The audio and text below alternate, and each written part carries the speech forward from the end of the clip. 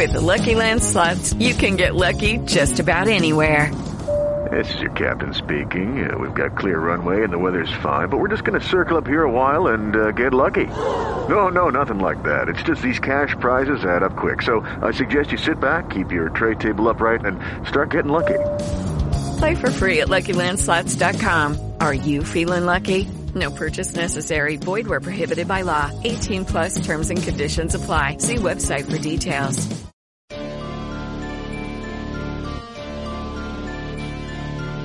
Are you searching for the best in online black radio? Then go to blacktalkradionetwork.com, helping you filter through the noise. Real talk, black talk.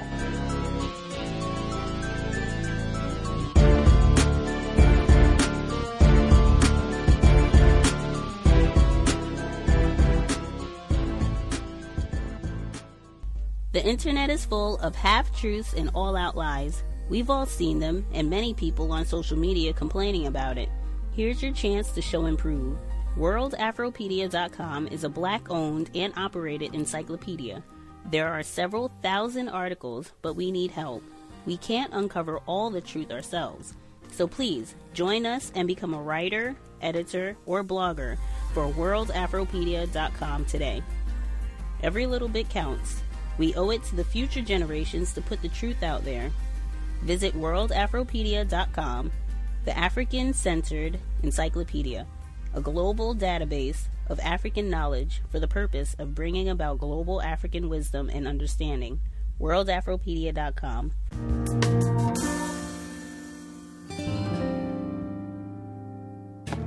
All right, game's up. It's over. You're not going anywhere. It's all right. Oprah's in danger. Not? Well, I'm here. I have to get into that studio, even if it means going through you. Man, you come straight out of a comic strip. Superheroes tend to have a certain look, and it's usually the look of a tall, strapping white guy. Marvel Comics has been changing it up. First, there was Black Panther, and next month, the newest occupant of the Iron Man suit will be a 15-year-old black girl named Riri Williams. She's a science phenom who engineers the suit in her dorm room at MIT. Her superhero name is Ironheart, and she's on one of Marvel's covers next month. Alongside her on that cover is Ariel Johnson. She's broken some ground herself as one of the few black women to own a comic book store, and she joins us now on the line. Ariel, thanks so much for being with us. Thank you so much for having me, Rachel. I'm happy to be here. This is so exciting, I imagine. How did this whole thing come about? Marvel, reaches out occasionally to stores to ask if they want to do a store variants. What that means, it's the same story inside the book, but it has an alternate cover. And a store exclusive variant means the only place to purchase that cover is at the store that it belongs to. Yeah. Yeah, so it's not going to be a book that can be picked up anywhere. You have to come to Amalgam to get it. You're a comic store, yeah. Yeah, we're on the cover. We're just in the shop, like eating and drinking and chatting. And it was beyond anything that I was thinking when I saw the initial sketch. I was really blown away. For people who are just hearing about Riri for the first time, tell us about her. Why is she significant? What's her backstory? She's a science phenom, a 15-year-old that has been admitted into MIT. And, she's significant in the Marvel Universe because they are actively, diversifying their line of characters. And, there are people who, of course, will say, Iron Man will always be Tony Stark. But what I like about her character is she is donning the suit. But she is not Iron Man. She is Ironheart. So I think that's really cool. And I think it's cool that she is a young black girl. She has, brown skin, natural hair. And, she's a science nerd. I just think it'll have such a positive kind of effect just on, the geek community, the black girl community, black girl geek community, just, again, like I said, opening like the doors of your mind to what you can achieve, if you want to. When I think of comic books, I think of a world that is largely male and largely white. Are you still, as a black woman in this space, are you still the exception to the rule? There are probably not as many of us as there are young white males or even old white males. I mean, comics have been around for a while, so a lot of like hardcore comic book people are older. But, we are out here, and just even with my research, the research that I did in preparation to open the shop, the assumption is that it's probably 75% male and then 25% female. But actually, it's about 50-50. Is it? As far as like who is buying comic books, it's about a 50-50 split. So women are buying them and women are reading them, and they have been. And then as far as like, the Black geek community and the Black girl nerd community kind of thing, we are out here, I guess, in lesser numbers, but still significant numbers. Arielle Johnson, she owns Amalgam Comics and Coffee House in Philadelphia. We've been talking about the new Marvel comic heroine, Riri Williams. Hey, Arielle, thank you so much. I appreciate you having me on the show. Now keep in mind that I'm an artist, and I'm sensitive about my shit. Don't know if you've ever heard of a New York-based artist named Kehinde Wiley. An exhibit of his just opened recently in Paris. 10 large portraits in stained glass and oil on canvas. Each looks like a scene you'd expect from a religious Renaissance painting, but at the center of every piece there's a contemporary person of color. Wiley is known for this sort of reinterpretation of traditional portraits. I describe it as an intervention. I think that, by and large, most of the work that we see in the great museums throughout the world are populated with people who don't happen to look like me. As a child, I grew up studying and worshiping those great works of Western European painting, but I also wanted to fulfill the goal of feeling a certain personal presence in that work. And I think that's what you have. Intervention is a really interesting word to use to describe what you do. It kind of implies that something ain't going right and you need to get in and kind of correct it. Well, it's true. I mean, there is much to be said about being able to have a bully pulpit. Artists have a certain stand, a crate that we can stand on and say that this is not quite up to the occasion. We want things to change somehow. I'm not changing the world, let's face it. I'm making paintings. But in the end, what I'm pointing to are elements of the life, the world that we all know, the world that we all know to be beautiful, graceful, special in their own ways, that we need to see in museums. At its best, what art does is it points to who we as human beings and what we as human beings value. And if Black lives matter, they deserve to be in paintings. So the whole idea of kind of using the traditional religious scene with a modern person of color, that's really interesting. You grew up in the late 80s in South Central L.A., right? That's right. Did you grow up in a religious home? I mean, because there is a lot of Christian iconography in your work. I did grow up in a religious home. I'm not particularly religious myself, and I don't think it requires a religious outlook in order to appreciate the work. What I do want to point to in my work is the fidelity and the magic with which all of these artists created such amazing depictions of glory in the world. And sure, do we have to use that to talk about a divinity? Maybe not so much these days. But we can use it to talk about those things that we choose to value, that we choose to embrace. And the question is, what is that? So Paris, where you've got your exhibit currently, and where there are also plenty of museums where you can see kind of like these medieval and Renaissance paintings that you kind of base some of your own work on, what was the reaction to your portraits when you had the opening? It's really profound. I mean, you have to know that most of the images that I was dealing with in Paris were of young Black men between the ages of 18 and 35, a very sort of sweet spot demographic, holding young, dead Black babies in their arms, shot through the language of stained glass. How do we respond to that in America? Very differently than Paris. Paris has a new sense of national trauma with regards to its boundaries, its sense of self. America has a new sense of how we're going to be dealing with policing Black bodies in the age of the cell phone. How does a painting get viewed at any given point? Well, Paris was different than America, and it must be. It was enjoyable beyond belief to be able to see the multiplicity of views that can be applied to one image. Was there one specific reaction? You said, it was kind of a profound moment, this opening.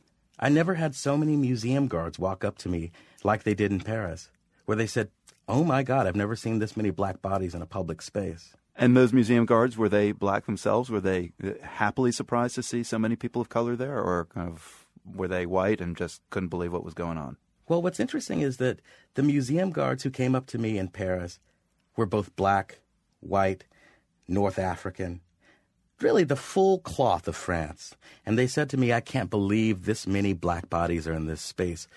The resplendent light coming out of that stained glass is not about nationhood. It's not about race. It's about being powerful in the world, glowing literally.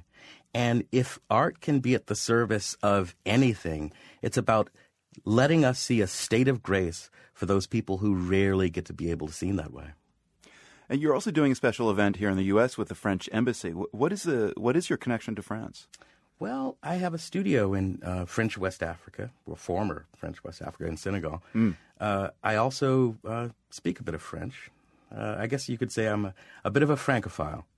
Over the years, learning through French painting has been a huge source of inspiration. Is it kind of also a Dexter Gordon, Langston Hughes thing that, you know, they felt incredibly embraced and appreciated in Paris in ways that they never did here in the U.S.? It's a Dexter Gordon, Langston Hughes, James Baldwin, Josephine Baker. It goes on and on and on. The love affair between Black America and France is profound. However, I think that the one that exists today is much more depth and much more lived in real time. One of our biggest exports as Americans is our cultural output. Hip-hop has been beamed into everyone's ears, whether it be in France or in Sri Lanka.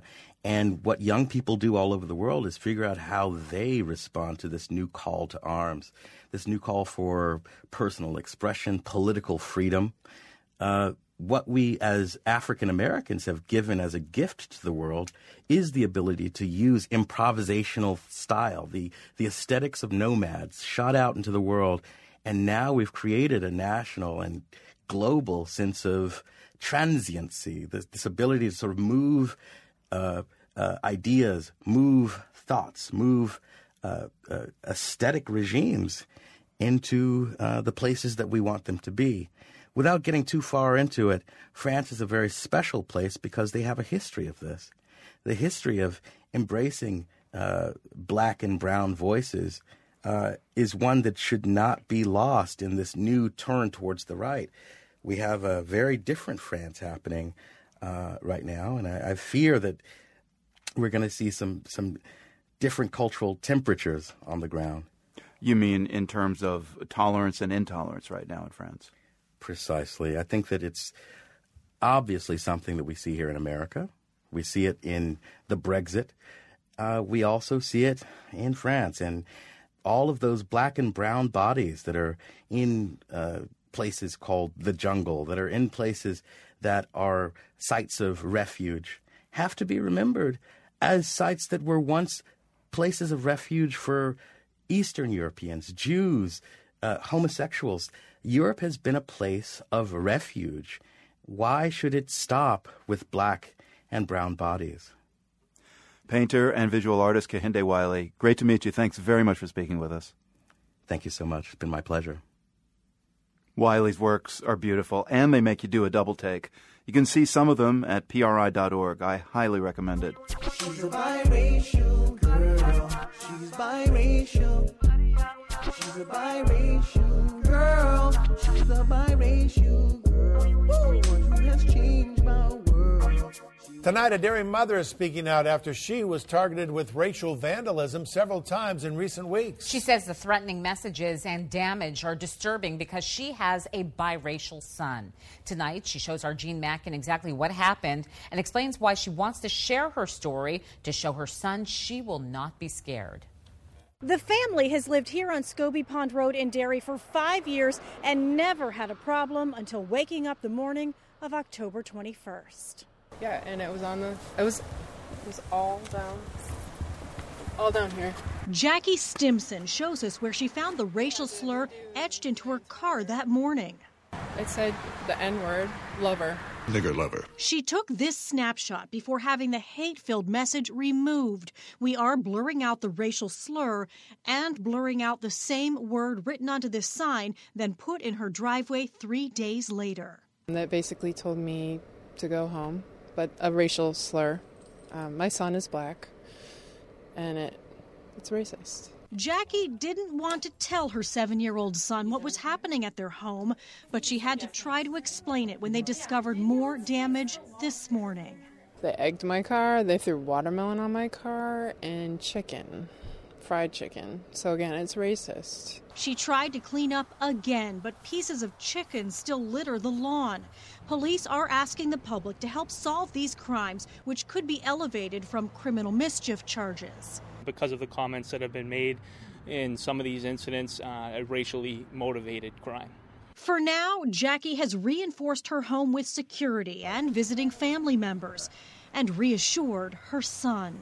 Well, he's a beautiful little boy, and he doesn't understand why all this is happening. He needs to know that he's done nothing wrong, and that he should be proud of who he is. And we're not leaving. We're not going to change anything that we do.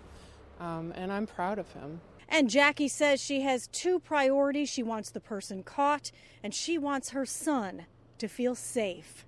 In Derry, Jean Mackin, WMUR News 9. She's biracial. She's a biracial girl. She's biracial. She's a biracial girl.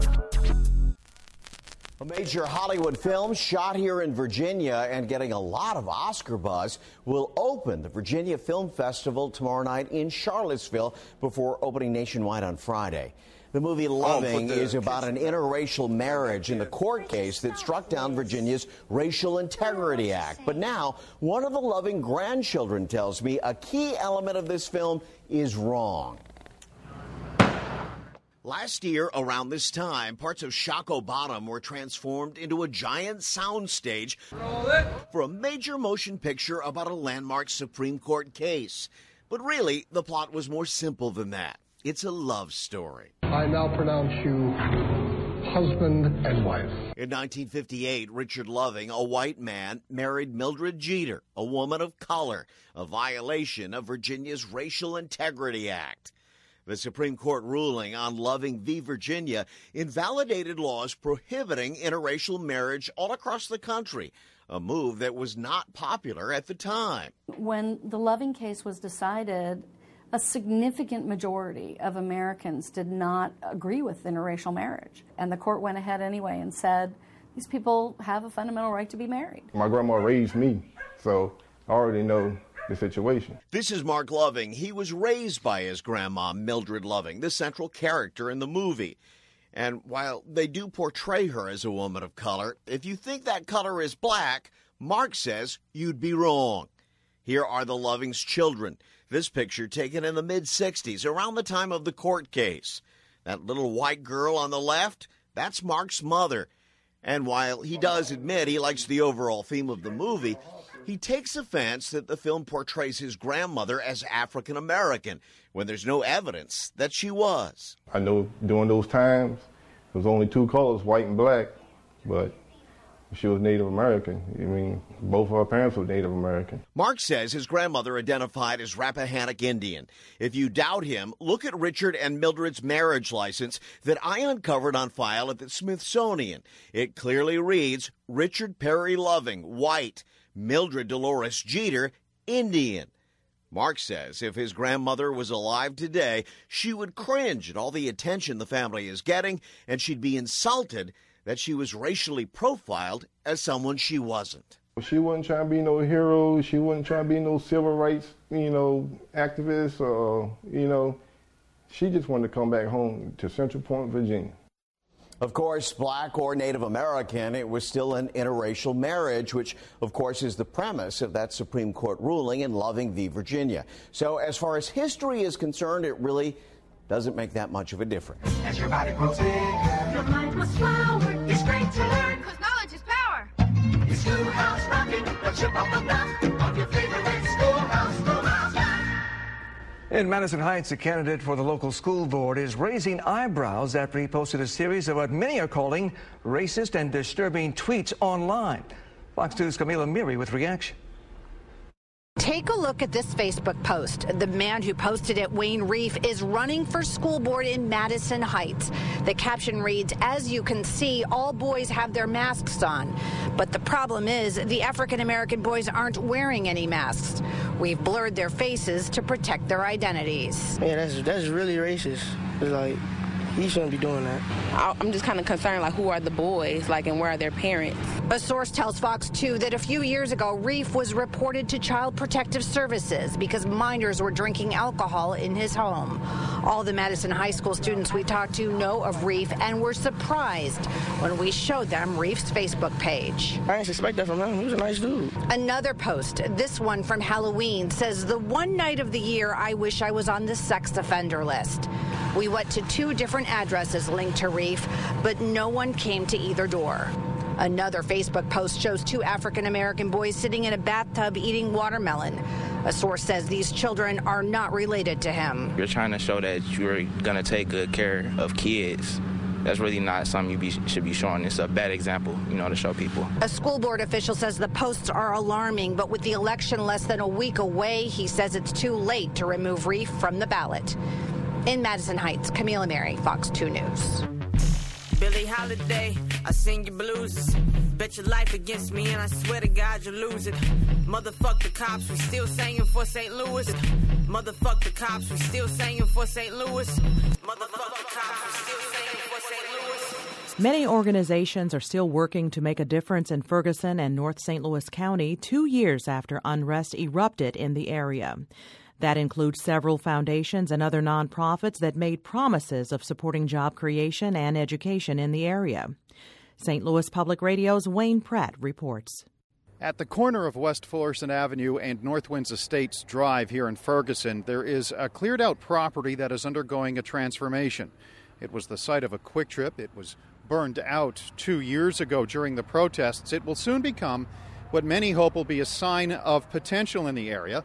As I walk closer to the property, I can see bulldozers sitting idly by as crews prepare for another day's work on the Urban League's Community Empowerment Center, which should be open in March. It will be home to groups like the Salvation Army, University of Missouri Extension, and the Urban League's Save Our Sons program.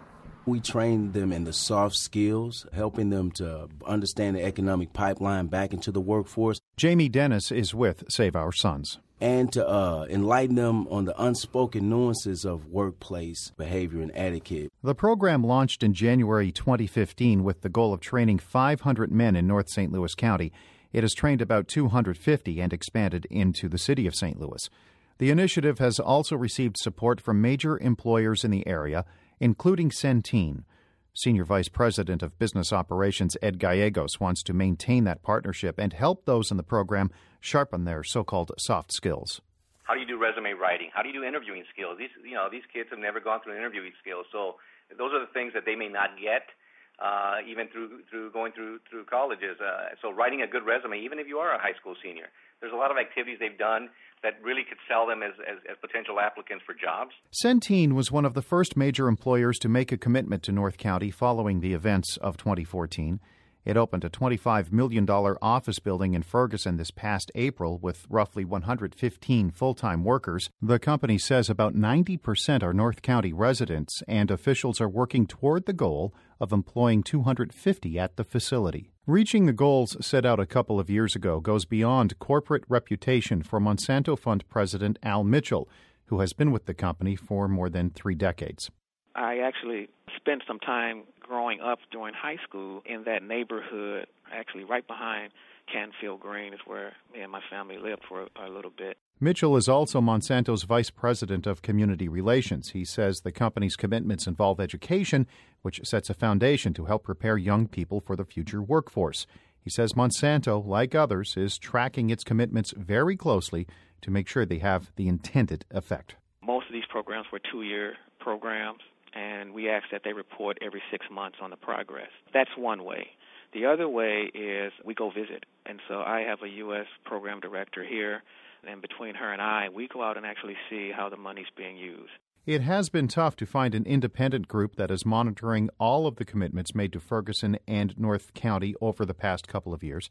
St. Louis Youth Advocates put out a report in the summer of 2015 Organizers now tell St. Louis Public Radio they are hoping to issue another report next year. At Wellspring Church in Ferguson, Senior Minister Willis Johnson says he does not directly question the motives of some of the groups that have made promises, but moving forward, he wants to make sure all are on the same page. If it is simply about keeping your business solvent, if it's simply about branding your nonprofit and holding your share and your sense of territorial equity, then that's not helpful to us. Johnson, who is also director of the church's Center for Social Empowerment, says he understands change takes time, but he adds that luxury might not exist for much longer. If I'm a parent, I don't have 2 years of grade school to entrust or wait for the change. If I'm a business owner, I don't have 2 years to wait to see if the population growth does what it does and if I'm going to be able to sustain my business. The church and its Center for Empowerment share a key goal with foundations and businesses who are trying to help, preparing people in Ferguson and surrounding communities for the workforce. Those efforts are having an impact on Save Our Sons alum James Fuller. Even though he is a senior at Webster University, Fuller is convinced the program hammers home the importance of responsibility. And then, the politics of a workplace is another huge thing, just learning how to work and function in workplaces. Fuller has put some of those skills to work in his studies, retail job, and a failed bid to become an alderman in Northwoods. He considers himself an example of how Save Our Sons is providing youth in North County with the chance to improve their lives. At the end of the day, if I feel as though there's an opportunity for me to continue to grow and get better at making money, providing for my family, whatever aspect of life it is that I'm really focused on, then I'm not really going to spend as much time out putting myself in the crosshairs of something that's negative, and it could potentially end my life. The Urban League's most recent annual report indicates 97% of those who enter the program do not have a job, but just about all of them find full or part-time work after graduation. Those numbers suggest the Save Our Sons initiative could be achieving many of the education and job creation targets set by several organizations over the past 2 years. For St. Louis Public Radio, I'm Wayne Pratt. College don't mean shit. Y'all niggas, and you gonna be niggas forever, just like us, niggas. Good evening. I'm Clarice Tinsley. A Dallas County election judge was removed from his position after a racist post was discovered on his Facebook page. 43-year-old Randy Smith worked as a Democratic election judge for nearly 20 years. He supervised voting at a polling place on Election Day. Today, he was confronted by the county commissioners about the comments he made July 2015 that have since been removed. Deanne Anglin is first on Fox 4 News. Well, the Code of Conduct for Dallas County's election judges includes a list of standards, including moral and ethical obligations. The one highlighted here applies in this case to treat others with respect. Dallas County Elections Judge Randy Smith stepped forward to face off with county commissioners over racially charged comments he posted on Facebook in 2015. Well, what did you say? So just be direct so the record will be clear. I don't even remember. I love it honestly. So.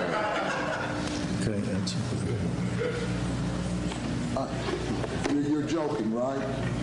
No, I'm serious. I don't remember everything, honestly. One of the posts, why do people post so much crap on racial slur when 3 years ago I was stabbed and almost lost my life because of one. I know there are some good blacks, no offense to them. The county commission allowed Smith 5 minutes to address the matter. He did not deny penning the post.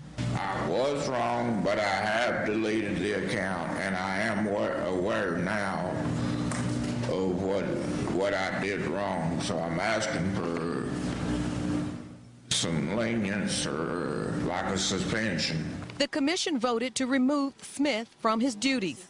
Meantime, elections administrator Tony Pippins-Poole explains an elections judge is appointed by the political party, and the commission approves or rejects that appointment. She says their role is to oversee all aspects of a specific polling place, and a moral responsibility of the elections judge requires them to treat others with respect. We let them know this is what is expected of them. These are the calls that you can be removed from. So we give that to every judge at the beginning of their terms. So they are quite aware of what the Commissioner's Court really expects of the judges in Dallas County. The Dallas County Democratic Party, which appointed Smith, issued a statement today regarding the matter. It says, Randy Smith is not someone we want representing our party. Now, according to records, Smith ran precinct 4070 at Peeler Elementary School. Pippins Pool says that the person who was the alternate for that precinct or polling place would typically take over. She was not aware right away of who that person is. It's the latest live here in Dallas. Back to you. Ladies and gentlemen of the Senate, when we first heard on the television that a police officer had gunned down an unarmed African-American in North Charleston by the name of Walter Scott, there were some who said, wow. The national story has come home to South Carolina. But there were many who said there is no way that a police officer would ever shoot somebody in the back 6, 7, 8 times. But like Thomas, when we were able to see the video and we were able to see the gunshots, and when we saw him fall to the ground, and when we saw the police officer come and handcuff him on the ground without even trying to resuscitate him, without even seeing if he was really alive, without calling an ambulance, without calling for help, and to see him die face down in the ground as if he were gunned down like game. I believe we all were like Thomas and said, I believe. What if Mr. Santiago was not there to record what happened? I'm sure that many of us would still say, like Thomas, we don't believe. We don't believe.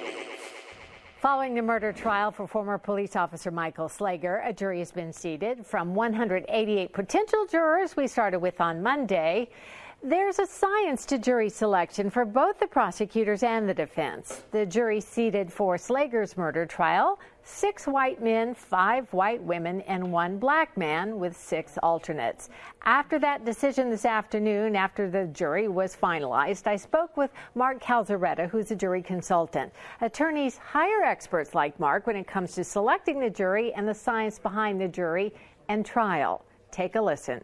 Mark, give me your professional view of this jury. You know that it's predominantly a white, middle-aged jury.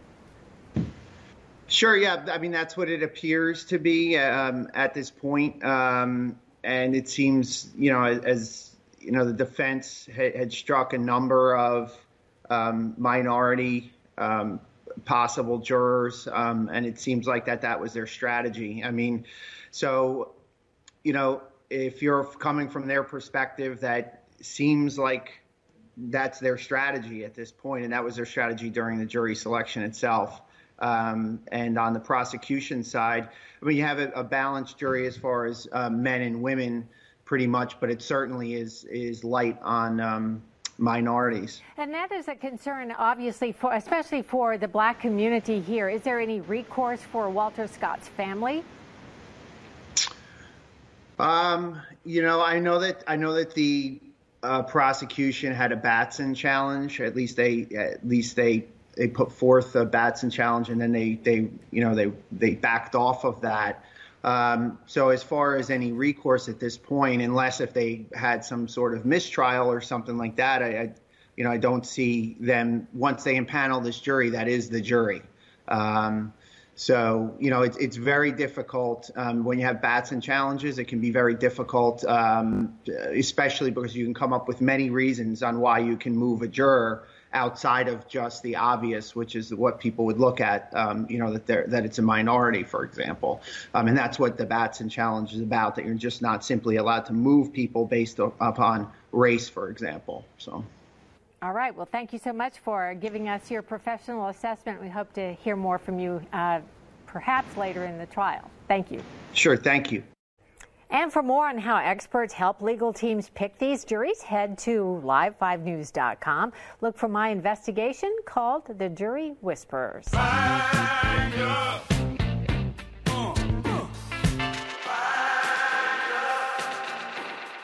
Developments tonight in the case of a man accused of setting fire to the home of a North Tonawanda firefighter. Our Claudine Ewing is live outside the FBI headquarters in downtown Buffalo with tonight's new information. Claudine? Good evening. The FBI is still looking into who sent this letter. It's racist, and it was sent to an African-American firefighter in the city of North Tonawanda earlier this year. Meanwhile, the man who is charged with arson, well, he may be looking at trying to get a plea deal in Niagara County. His name is Matthew Gerardo, and he is free on bail, but he could face some serious time in prison if he's convicted at trial. Two on your side learned from the firefighter who was the target of the crime that the Niagara County District Attorney's Office is working on offering a plea deal to Gerardo. Ken Walker tells me that he's okay if there's a plea. I called and left messages for the prosecutor, and I'm awaiting a response. Remember, the letter contained the N-word and threatened Walker to resign. A couple days later, his home was set on fire. Again, the FBI is saying very little, if anything, about this case. That's standard operating procedure, really, for the FBI. They don't comment on many cases until it's really wrapped up. It appears that they need more information on this case to move forward. Reporting live from downtown Buffalo, outside of the FBI headquarters, Claudine Ewing, Channel 2 News. I'm quite sure that my parents did identify the body, but all I heard that my sister Junie had identified the body because it had somewhat of an effect left upon her. It was had a really kind of a nervous, like, you know, it really affected her. It was just a devastating experience, and I experienced a lot of panic attacks too. Once upon a time, I was real afraid of being on the inside, outside as well as the inside.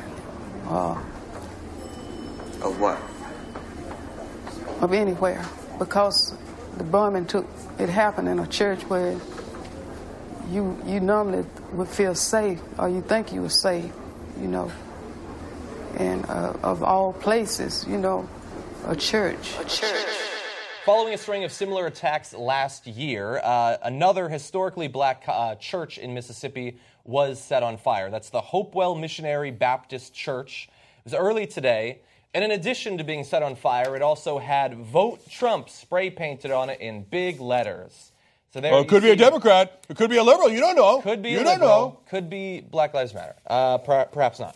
So you see there the fire damage. You also see the spray paint. I think we have a close-up as well in case maybe you don't have your contacts in. Yes, vote Trump. A very clear political message there. The main sanctuary of the church sustained heavy fire and smoke damage, as did the pastor's study and kitchen. There is definitely something particularly perverse about the sanctuary of a church being most damaged during this apparently politically motivated terrorist attack on a historically black church, a church that's been operating for 111 years, according to my research. There were no reports of injuries, thankfully, and no one had been in the building since about 1 p.m. Tuesday. The mayor of Greenville, where the church was burned, a city that is apparently 78% African-American, more so than the surrounding area, said this is being investigated as a hate crime. This is a direct assault on people's right to freely worship. We're going to investigate the matter with all deliberate speed and will not rest until the perpetrator is arrested and prosecuted. And the police chief in Greenville said this: "It tries to push your beliefs on someone else," referring to the spray paint. And this is a church, a predominantly black church, and no one has a right to try and pressure someone into the way they want to decide to vote in this election. Some of the members of the congregation were, people reached out to them, reporters, that said not only were they worried for the future of the church, which it's not sure at this point can actually be repaired, it might have to be replaced, they also said that they feel that this is also personal terrorism against them, an attempt to intimidate them personally as African Americans in that area. Okay, if you're not aware of the history of terrorism in this country, racists have been terrorizing black people in this country for a long time. And I'm not just talking about slavery. I'm talking about Birmingham used to have a nickname during the Civil Rights era. It was called Bombingham, because of how many times it was black homes and churches would be firebombed. And now there's a famous story of the four poor little children who died in a church once. But bombing black churches is an old racist terrorist tradition here in America. Mm-hmm. And so did you know that after the shootings in South Carolina, where a white supremacist walked in and shot and killed 9 African Americans, 7 other black churches were burned down after that? I read up to 11. So now, how come that didn't get nonstop coverage?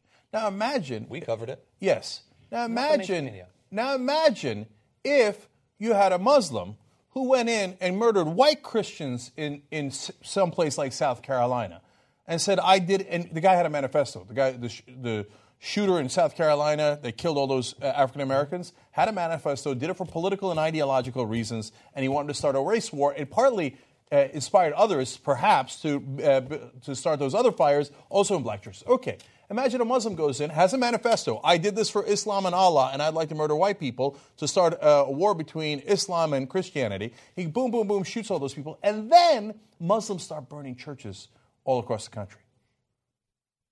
Do you think we'd ever hear the end of it? No. But it's interesting. The media has decided, I don't want to cover that. I don't want to create hysteria around that. I want to create hysteria around Islam. I want to create hysteria around undocumented immigrants, but I don't want to create hysteria. Hey, Leo, let's take it easy now. Church burnings, what's the big deal? You know, maybe they could have burned people alive in a church. What's the big deal? They shot and murdered 9 people inside a church in South Carolina. At least they covered that. Okay. Yeah. Now, this black church gets burned down again. Are we calling them terrorists? Are we covering it nonstop? No. This is the last you'll ever hear of this. So mainstream media, I don't know how much they covered it today, but they're done with it. Never get any coverage tomorrow, and we'll all go on with our lives. Is there a pattern there? Who cares? We're not going to look into it. We're the media. Yeah. No, we hype up dangers, so-called dangers. By the way, do you know that you're 7 times more likely to be killed by a right-wing extremist in America than by a Muslim extremist? So does that get 7 times the coverage? No. I'm not sure it gets 1/7 the coverage. That's exactly right. So ask yourself, is it the danger that they're covering, or is the coverage dictated by certain preconceptions, stereotypes, and other messages that they want to push? Yeah. Now, there is a little bit of silver lining of good news in that we were talking earlier today about when the Republican office was firebombed, the Democratic Party raised money to help rebuild it, and JR jokingly wondered if Trump supporters would, because this apparently was done by a Trump supporter, would raise money to fix it because of their apparent implication there. Probably isn't going to happen. But thankfully, a crowdfunding source for the church wanted to raise $10,000, if you could bring up this graphic. As of several hours ago, it had already passed $33,000. Now, I don't know if that's going to be enough to repair the church, but it is at least something. It is continuing, so you can take part in that if you would like as well. That's one way that you can signal solidarity with the people who. When I said that, it continued to go to the whole thing, because then when I read the articles about the North Carolina office, the Trump office, there was, I forget what exactly happened. If it was a bricks or bombs, something thrown through the window was destroyed, it was vandalized, all that stuff. And it was raised, and the articles around it said, Democrats show how much, I guess, not holier than thou wasn't used, but their character when they raise money to get this office back in operation and this political office going, and even though it's supporting Trump, who's directly against their own candidate. And I was like, sure, I mean, is that the point? To show how great you are? Because it doesn't do anything. Or if the look is to hand out and say, look how great we are. Don't you guys want to come and meet us in the middle? I don't like having conversations with people who don't want anything to do with meeting in the middle or talking about what the real problem is or why we've gotten to this place. So these are gestures just to show how much better you are. You're not better. You're the idiot now. And fine, I'm not against them actually raising money to help them fix this office, but it never happens the other way because they actually don't give a shit about this. I'm still glad they did it, but yeah, you don't expect it to go the other way. Yeah, I'm not telling them not to. I wouldn't give them a dime. Yeah. Hey, look, there's a lot of things that are annoying, horrible, etc. on the internet. At least this is the upside of the internet. And so in the old days, they never would have gotten the word out, and nobody would have ever raised anything, and they'd have to try to somehow rebuild it on their own. Yeah. So for all of you who contributed to that, God bless your hearts. And final point is because of the long history of these churches, and as Cenk pointed out, the long-standing tradition of terrorizing particularly black churches, many of these churches, when you read about the attacks against them in the past year, they talk about, oh, we can rebuild again because we had to rebuild after 30 years ago, after 60 years ago. And many times the church has had to be rebuilt, at least partially, multiple times in the past 100 years because of recurring terrorism against them. Oh, you know what? The terrorism happened in those churches in our history because they figured that's where black people are coming together and planning to put some kind of coalition of building their lives to make it better in this country that they've been dragged to and been mistreated this entire time. And that would be too scary for us. But now we hear things about black people. When are you going to get together and fix your neighborhoods and stop shooting each other? What do you have to lose? Well, if you get together and start fixing and figuring a way to put everything together without any kind of assistance from our country, you get killed for it. Yeah. Just take my fucking picture so I can go downtown and picture about the one that called me a spook. His name is Officer David Duke. Let's go next to Louisiana, where there is a very crowded race for a seat in the United States Senate. Of the many candidates, only some are doing well enough in polls that they were allowed to participate in a debate last night in New Orleans at a historically black college. And of the few candidates participating in that debate at the historically black college, one was former Klansman David Duke. He spoke as protesters were outside. NPR's Debbie Elliott reports. 6 candidates faced off in an eerily empty auditorium on the campus of Dillard University, a historically black college in New Orleans. Outside, students and other protesters pushed against doors to get into the building. Dillard officials say they didn't know which candidates would be participating when they agreed to rent the hall to Raycom Media, which set the rules for the televised debate. Unlike presidential debates, for instance, this one was closed to the public. Even journalists had to watch a video feed from a side room. Moments before the debate was set to start, a few people got through a back door, but they were pepper sprayed by police and forced back out. From the debate stage, the former Klansman Duke blamed the disruption on radicals from the Black Lives Matter movement. And it is time we stand up now. This is the tipping point. We're getting outnumbered and outvoted in our own nation. Unless we stand up now, our children have no future. Duke is one of about 24 candidates in the contest. Louisiana has an unusual system in which candidates of all parties appear together on the general election ballot. If no one gets a majority, a December runoff between the top 2 finishers determines the winner. Having the former KKK Grand Wizard in the mix stole focus from the issues at several points in the debate, like when Democrat Foster Campbell had to deny allegations from the other Democrat on the stage linking him to David Duke in the past. It's not just a lie, it's a damn lie. I have nothing in common with David Duke other than we're probably breathing. Duke's candidacy comes in an election season in which white nationalists have supported Donald Trump in the presidential race. Trump has disavowed Duke's support, yet Duke fashions himself an ally, ready to fight what he too calls a rigged system and take care of Hillary Clinton. The lady should be getting the electric chair, being charged with treason. A former one-term state lawmaker, Duke first gained national attention when he came in second in the 1991 race for Louisiana governor.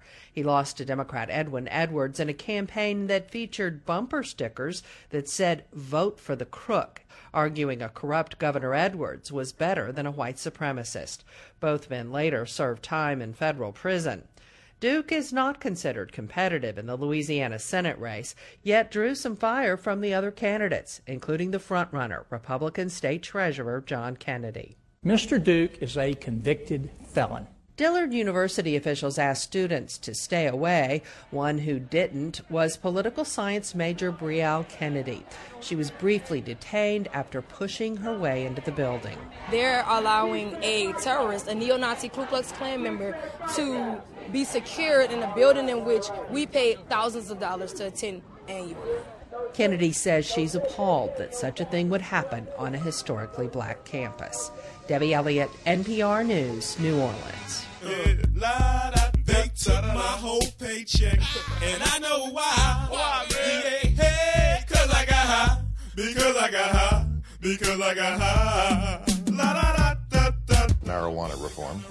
Is that something that you care about? It's something I care about. No, we both made jokes about it, but it's not funny to the people who get arrested, which is over 500,000, I think, last year. You and I both could have had our lives ruined, not really by smoking it, but by being arrested for it. Right. And, I feel like you had a checklist about, let's get rid of a lot of the stupid stuff, like opening up Cuba. Right. You came out for gay marriage. Right. I was hoping ending the drug war would be on that list. It's on the ballot now in 9 states in a week, including California for recreational and Arizona, and medical in places like North Dakota. Isn't it time the federal government caught up to progressive states like Arizona and North Dakota? Well, here's what I have always believed that to the extent that the society legitimately wants to guard against any kind of substance abuse, that you treat it as a public health problem. And so that's where I think we need to go with pot, alcohol, and so I don't think that legalization is a panacea, but I think that we're going to have a more serious conversation about how we are treating marijuana and our drug laws generally. Because I'm high. Baby, I'm singing this whole thing wrong because I'm high. Bring it back. And if I don't sell one copy, I'll know why. Why, man? Yeah, hey, 'cause I'm high. 'Cause I'm high. 'Cause I'm high. Are you really high, old man? 5% of Americans live in states where pot is legal for recreational use. But by next Wednesday, that percentage could swell to almost 25%. It's on the ballot in 5 states: California, Massachusetts, Maine, Arizona, and Nevada. If it passes in those states, it would reflect a significant shift in attitudes. The latest poll shows more than half of Americans favor legalization. The state with the most experience with legal recreational pot is Colorado, which allowed retail sale of the drug starting in 2014.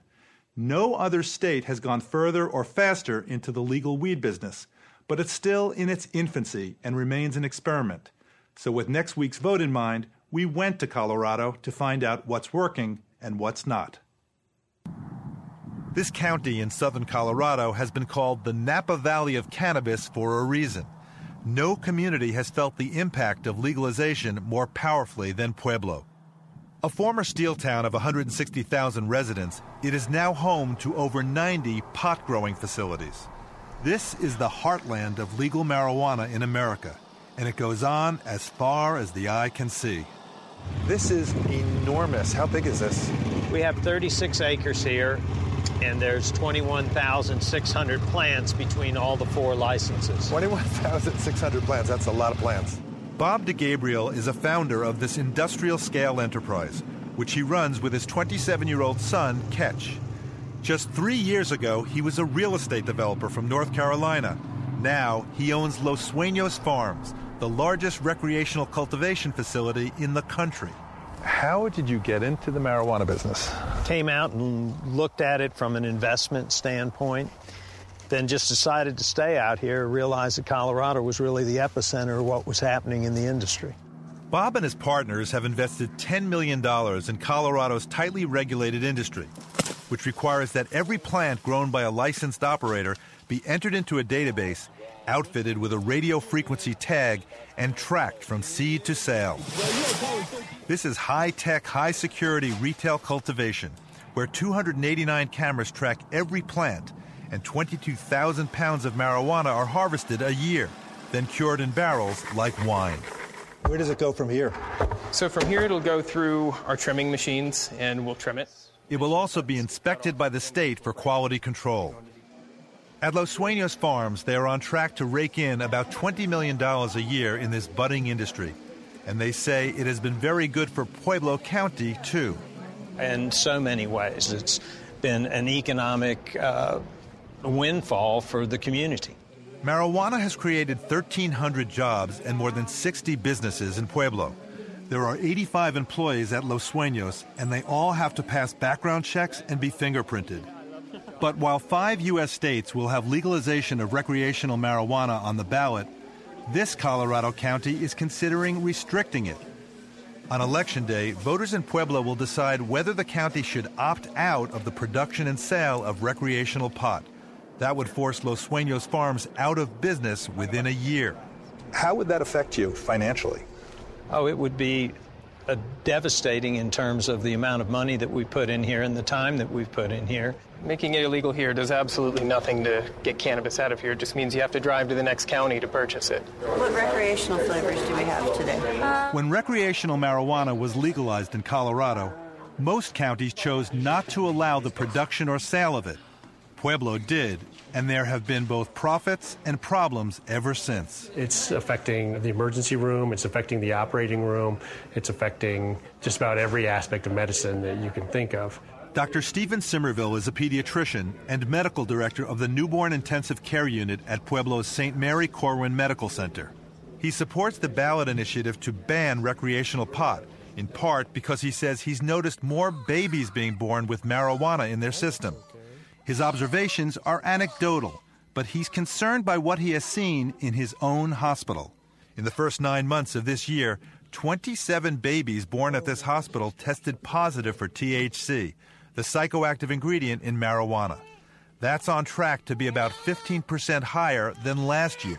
When was the last time you took care of a baby who tested positive for marijuana? I have babies up on the unit right now who are positive for marijuana. And when were they born? Oh, all of them are within a week. What does the mother say when you say your baby just tested positive for marijuana and it can possibly harm the baby? What does the mother say? They are not surprised that they're tested positive. Obviously, they know they've been smoking marijuana, but they're in disbelief that it's harmful. They frequently say, how can it be harmful? It's a legal drug. Dr. Simmerville says that's a common misconception, especially because 25 states have approved marijuana for medical use, for conditions like epilepsy, pain, and stimulation of appetite. But on the federal level, it's still illegal. Today's pot is on average 4 to 5 times stronger than it was in the 1980s. It can also get passed on to babies in high concentrations in breast milk. I try to explain to them that even though you're not smoking very much, the baby is getting 7 times more than you're taking. And that this drug has been shown to cause harm in developing brains. Research suggests babies exposed to marijuana in utero may develop verbal, memory, and behavioral problems during early childhood. You need to be able to protect babies, and you're going to need to protect teenagers. And by teenagers or developing brains, you have to take in mind that marijuana potentially permanently affects brain growth until people are 25 or 30. In the first 10 months of this year, 71 teenagers came into the emergency room at this hospital with marijuana in their system, which is on track to be about 70% higher than last year. That worries Dr. Simmerville because evidence is emerging that heavy teenage use, using 4 to 5 days a week, may be linked to long-term damage in areas of the brain that help control cognitive functions like attention, memory, and decision-making. It's not known if there's any amount of marijuana that is safe for the developing brain, which may still be maturing during the mid to late 20s. Law enforcement officers in Pueblo County believe they, too, are seeing more marijuana-related problems. They said the black market will disappear. Well, I can tell you the black market is alive and well and thriving. In fact, it's exploding. You're used to seeing this much marijuana. I am not. Yeah, usually it's indoors. Sheriff Kirk Taylor is aggressively tackling a problem known as illegal home grows. Criminal organizations are coming to Colorado to grow marijuana illegally for out-of-state diversion. Sheriff Taylor says they had 1 to 2 busts a year before recreational marijuana was legalized. In the last 6 months, they've had 36. Who's behind the illegal grows? Different groups of folks. Cuban nationals from Florida. We busted Russians from New York. The pattern that they've shown here in the last 6 months is they'll come in and buy a home or rent a home or a series of homes, and they'll set up grows in those homes, whether it be in the garages and the outbuildings, very sophisticated. They're hot tapping into the existing electrical grids. We were with Sheriff Taylor in Pueblo as SWAT team members and federal drug enforcement agents gathered before dawn to stage one of the largest illegal home-grow busts in the country. If you guys aren't familiar, this is a huge operation. 5 counties involved, about 7 different agencies. More than 150 deputies and agents armed with 13 search warrants were preparing for a coordinated strike. The target of the day's raid was a drug cartel from Southeast Asia, suspected of converting 10 rental homes into grow operations that are hiding in plain sight. So the feeling is this is organized crime here? Absolutely. This is not a 1 or 2 person operation? No. This is not a mom and pop, let's grow a little weed. This is organized crime.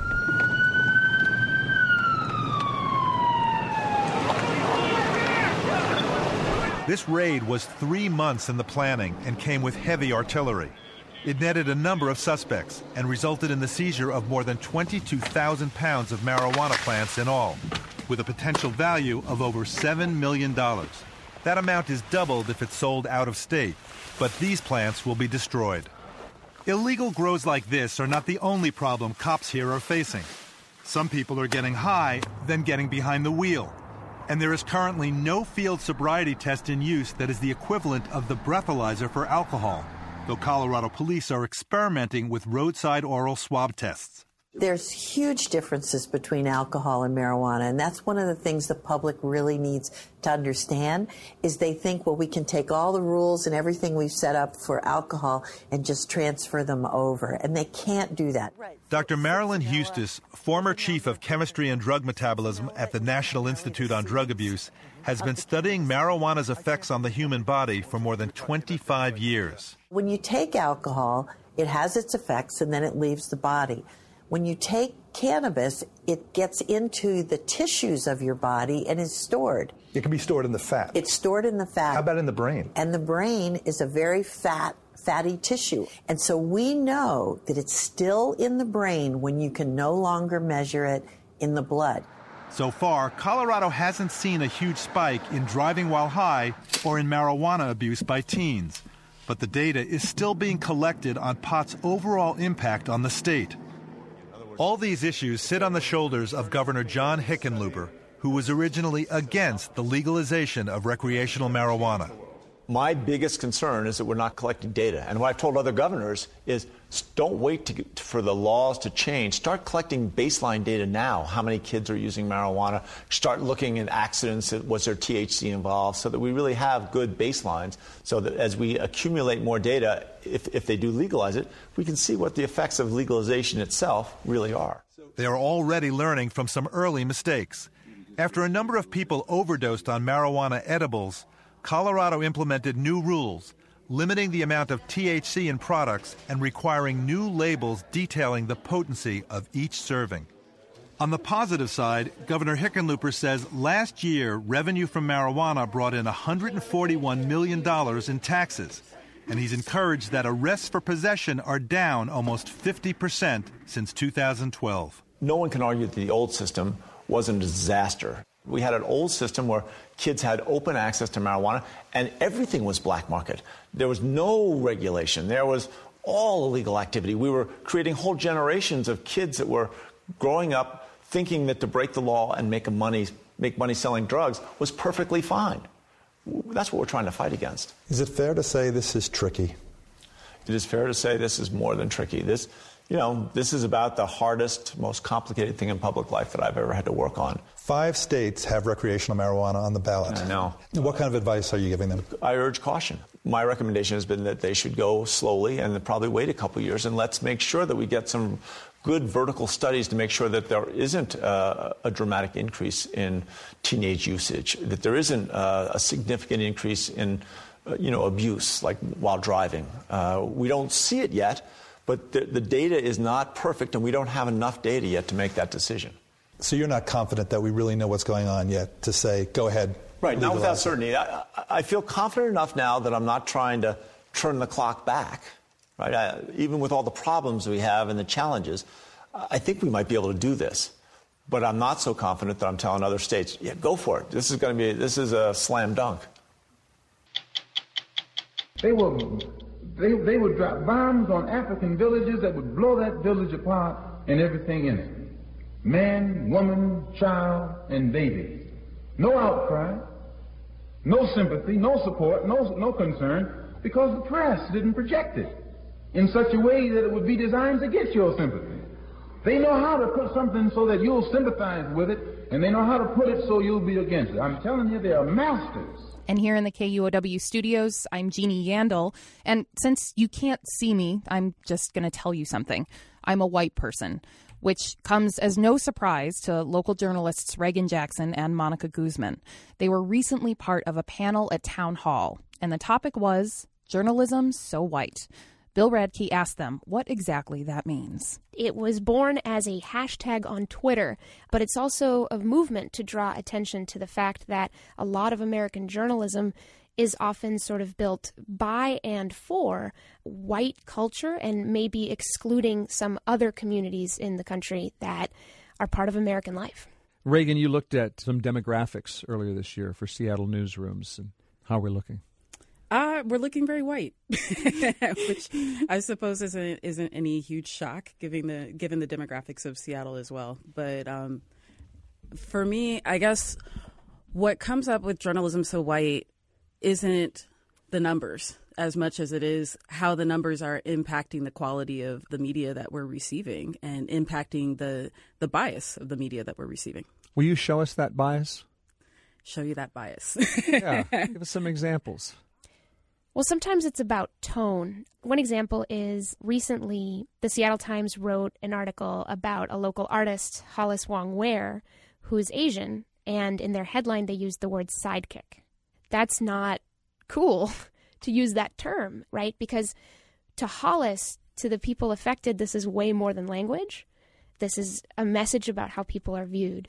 It may seem subtle, but only to some of us, and it seems very direct to others. Yeah, I remember that, especially because it was a time when we wanted to be celebrating Hollis, right? Hollis is amazing. She's done so many amazing things in the community. She's just an incredible artist and an incredible talent. And for the Times to just kind of do this tongue-in-cheek marginalization of her, a diminishing of her, it just, it hurt. It really hurt. And I guess I get really tired of also having to be the tone police. I don't want to be the tone police. I feel like the way that the conversation is set up, it feels very antagonistic. Like I'm always like, this isn't right. And here I am trying to like write this counter narrative. And I don't want to do that. I've lost interest in that. Mm-hmm. It's not our responsibility to teach everyone. It's not. If we do it, it's a gift and you're welcome. Mm-hmm. It's sort of like external copy editing, right, of community relevance and resonance. But that shouldn't be external. That should be internal. That should come from within the newsroom so that these issues of trust and whether people feel represented just aren't constantly up for debate. Why do you think that is external? KUOW and probably every media organization will tell you that we want to be more diverse. We want to cover the world. Why is journalism so white? Well, Yoda would say, do or do not, there is no try. Like, you want to be more diverse. What's stopping KUOW from being more diverse? KUOW. It's not us. Like, we're out here. There are like plenty of journalists of color. Like, we were just on a panel with 5 other journalists of color. But at this point, for me, I'm less interested, too, in being put into white structures and having to go through all the hoops it takes to be included. Maybe I don't want to be included. Maybe I want to just do my own thing. One of the things I really like about writing for The Globalist and writing for the South Seattle Emerald is that those are 2 publications where I feel like people of color are central. The intention from the beginning was inclusive, and so that's how it's continued. And I feel like with these other institutions that are predominantly white-based, they are continuing as they started.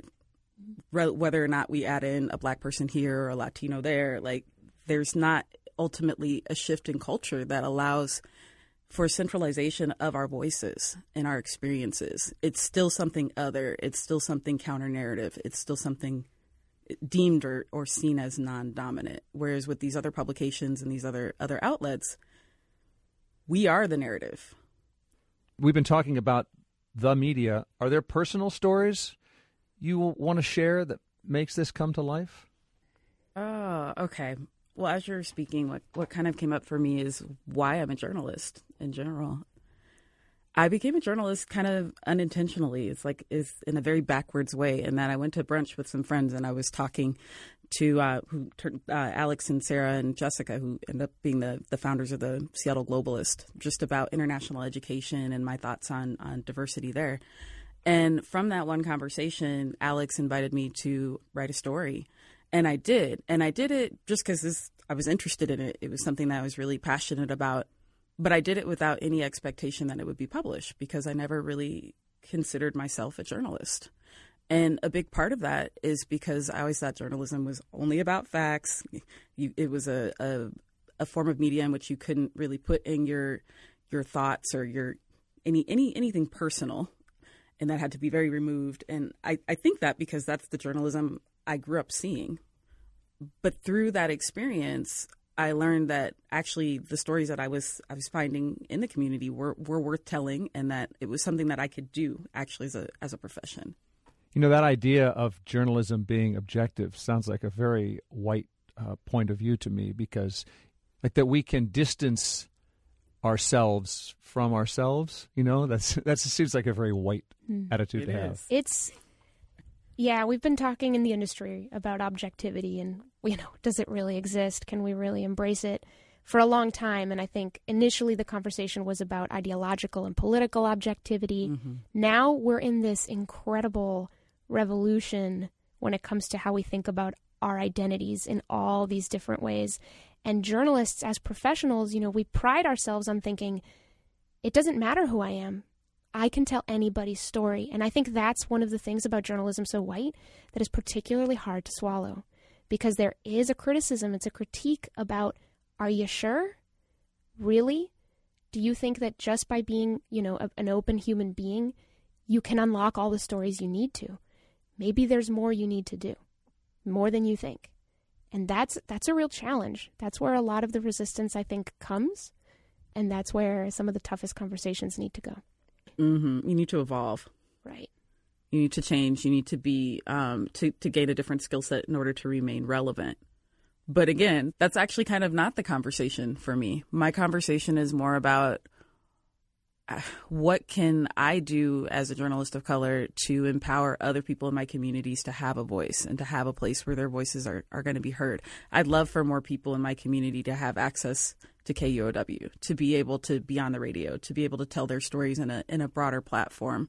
But in the meantime, I'm starting where I am. I'm starting with the Emerald. I'm starting with the Globalist. And we're doing, I think, the most exciting journalism in the city right now. Like, we're killing it. We're setting a bar. We're setting it high. Think of it as a challenge. I want to see white media raise their standards to come up to where we are at. That was Monica Guzman, a technology and media columnist and co-founder of the newsletter The Evergrey. We also heard from Reagan Jackson, a writer at the Seattle Globalist and the South Seattle Emerald. They talked to Bill Radke about journalism so white. Name your devil. I've never seen an election like this, ever. The stakes are sky high, yes, but the options are bottom low, especially for black folks. None promise relief from the hell we inhabit in communities across America. And as ever, black folks hold the key. But to what? Certainly not our freedom. Mass incarceration is still a foreboding shadow over our lives, an incubus that sucks the lives out of millions, even after 8 years of the first black president. And cops are just wilding, a blue riot of arrogance, mayhem, and unfettered impunity, and they mostly remain as untouched as ever. Does anybody really now, we're all adults here, aren't we? Does anyone think any candidate has a clue as to how this problem can be alleviated? Have you really heard anything? Then choose your demon. Just know what you're actually choosing. From Imprisoned Nation, this is Mumia Abu Jamal. context of white supremacy. Gus T. Renegade in for another broadcast, hopefully to share constructive information on the system of white supremacy. Today's date, Saturday, November 5th, 2016. So I have been told. This is our weekly compensatory broadcast. Feel free, dial in. The number to dial, 641-715-3640. The code is 564943 pound. Press star 6 if you would like to participate. That number again, 641-715-3640. The code is 564943 pound. Press star 6 if you would like to participate. Couple quick things before we get to callers. If you have any commentary, suggestions, thoughts you would like to share. First, listener-supported counter-racist radio. The blog address is racism-notes.blogspot.com. racism-notes.blogspot.com. Listener-supported counter-racist radio. PayPal button is in the top right corner. If you are not into PayPal, drop us an email. We will get you a physical mailing address. Again, sincere thanks to all the folks who have supported, invested in the cows, nearly 8 years. I hope the broadcast has been constructive in helping folks get a better understanding of what white supremacy racism is, how it works. Quickly, as I've stated consistently, accuracy is important. Last week on the compensatory call-in, I think we were discussing the segment on the 50-year anniversary of the Black Panther Party. Bobby Seale, I think he was talking about I think he made a distinction saying that back in the 60s when they went to the California State Capitol, they did not have offensive weapons, they had defensive weapons. And I said that I think a part of making the judgment, ascertaining whether or not a firearm is offensive or defensive, I think a part of that entails whether or not it's automatic. We had a listener write in who has a little bit more firearms training than Gus T. Renegade. He wrote in, he said, I'm no expert, me either, not even close. Defensive or home defense type firearms are a subjective, almost discretionary term. Or give that again. Defensive or home defense type firearm is a subjective, almost discretionary term. Usually it has to do with round capacity or how many cartridges it can hold. Shotguns are usually considered defensive because of lack of penetration and range. Revolvers are considered more defensive than, say, a pistol that holds 18 rounds. Also could be related to the likelihood of over-penetration or ability to go through walls and such. For example, Chris Kyle from our book club may use a specialized sniper rifle that only holds 10 large cartridges but shoots through cinder blocks. Semi-auto versus auto is not a deciding factor in defensive talk, since most of the time an average citizen in this country isn't going to legally own anything automatic. There we go. Strive for accuracy. I say that all the time, and including Gus T. Renegade. Same listener had a question, or a query rather. So the shooting that happened in Iowa this week, right? The war on cops that you did not hear about this week, but the shooting in Iowa, 2 enforcement officers were shot and killed. The suspect in custody, Scott Michael Green. I didn't include audio of him. I couldn't really find anything juicy enough to include that really hit the points that I thought were most important, although people did a lot of writing about this throughout the week. Mr. King at the New York Daily News and quite a few others. But the inquiry about this shooting, because the suspect, Mr. Green, suspected race soldier, he had previous altercations with enforcement officials, He was ejected from a high school football game because he was harassing, terrorizing black spectators, black family members, no doubt. I'm sure some black mothers watching their children. He was harassing them with the Confederate flag. He was upset, and the police asked him to leave the contest. So all of that certainly should be thought about. This is a white man who has allegedly killed 2 enforcement officials, and somehow he can be taken into custody without being shot 41 times. But the query was listening to the Iowa guy, who was very articulate. It really sounds like it was going to be a frame-up on black Iowans. Just didn't go as planned. Have you gleaned any details supporting this presumption feeling I have? If so, please share on the compensatory call-in. I have not, but we certainly have other folks. I might have missed something. Feel free to chime in if you have commentary on that. We did play a sound clip on the church in Mississippi that was vandalized, terrorized, historically black church. The most important point, terrorism. I was stunned that the Young Turks, they used the term terrorism as much as they did in the clip. Right on. At any rate, what I think also is interesting is when I first heard about that, I thought that seems kind of suspicious. Like that seems very flagrant, like calling attention obvious, to put the vote Trump on it and not just nigger and call it a day or whatever the case may be. Pam at her blog spot, Pam, who will be on the program Wednesday doing our post-election wrap-up this coming Wednesday, 8 p.m. Eastern, 5 p.m. Pacific, but at her blog site, racismws.com, she has a post, Historically Black Church in Mississippi Burned and Vandalized.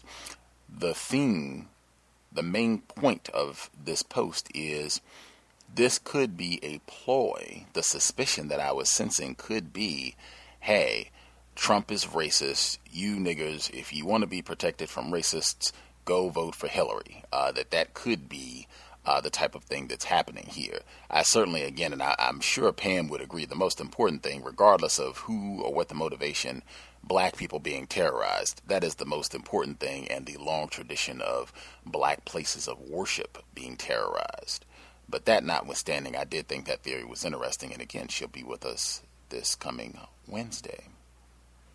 Last thing before we get to the callers, I had been thinking the last few days before the election is finally done with, I would probably try this out at some point if I was on the job or any other environment.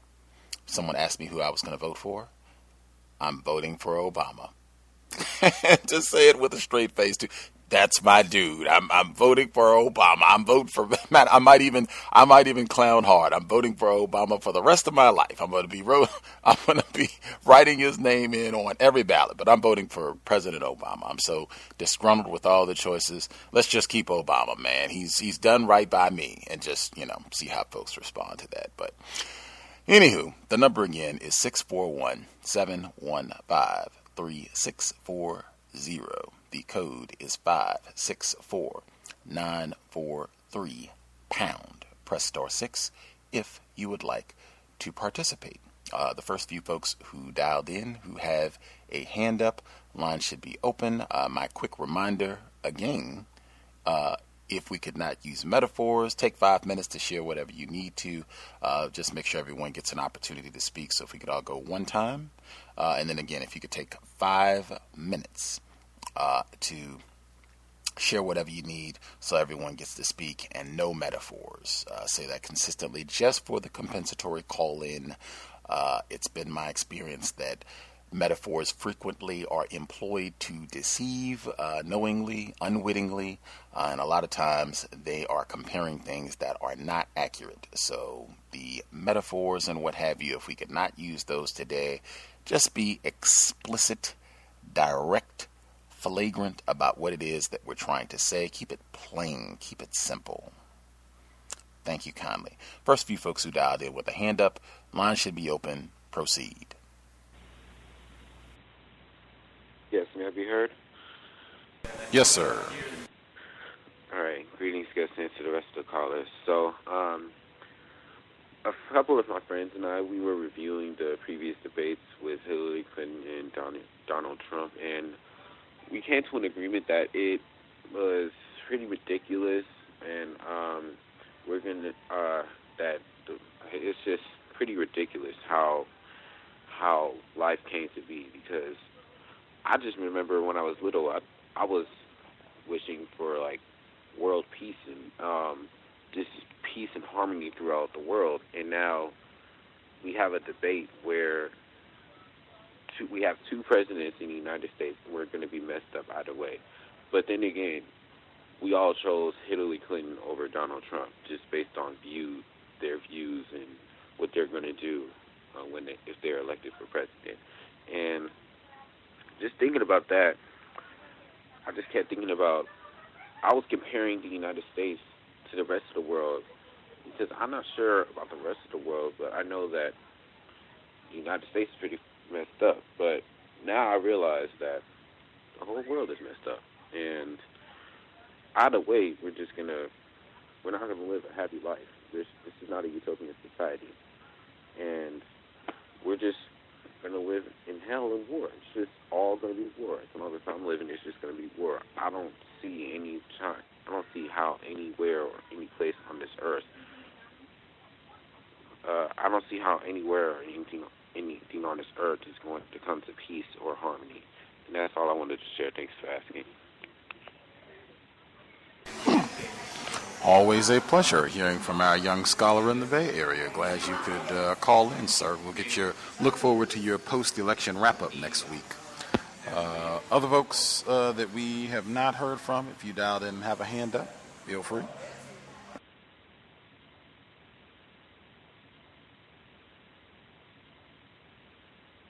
Can I be heard? Can I be heard? Oh, go ahead. Oh, you go ahead. Go ahead, sis. I'll wait.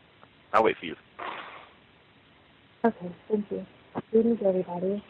I took a lot of notes, but just a few things overall that I was kind of hearing. In one of the clips, they were talking about how the media covers stories. I don't know who that was, but it was two guys. I'm assuming that both of them are white. And I was realizing how refined the one that was really, really over-dramatizing his concern, because to me he was clearly lying. One of the reasons I do really appreciate the podcast is because it makes you, or excuse me, not the podcast or the call, but listen to people's voice and their, like the rise and the fall of people's voice, and to discern whether someone could possibly be lying just off of that. And the way that he was talking, it was clear that he really doesn't care. He's talking so much, he's putting all this emotion and energy into trying to say how the media doesn't care, when in fact he really doesn't care.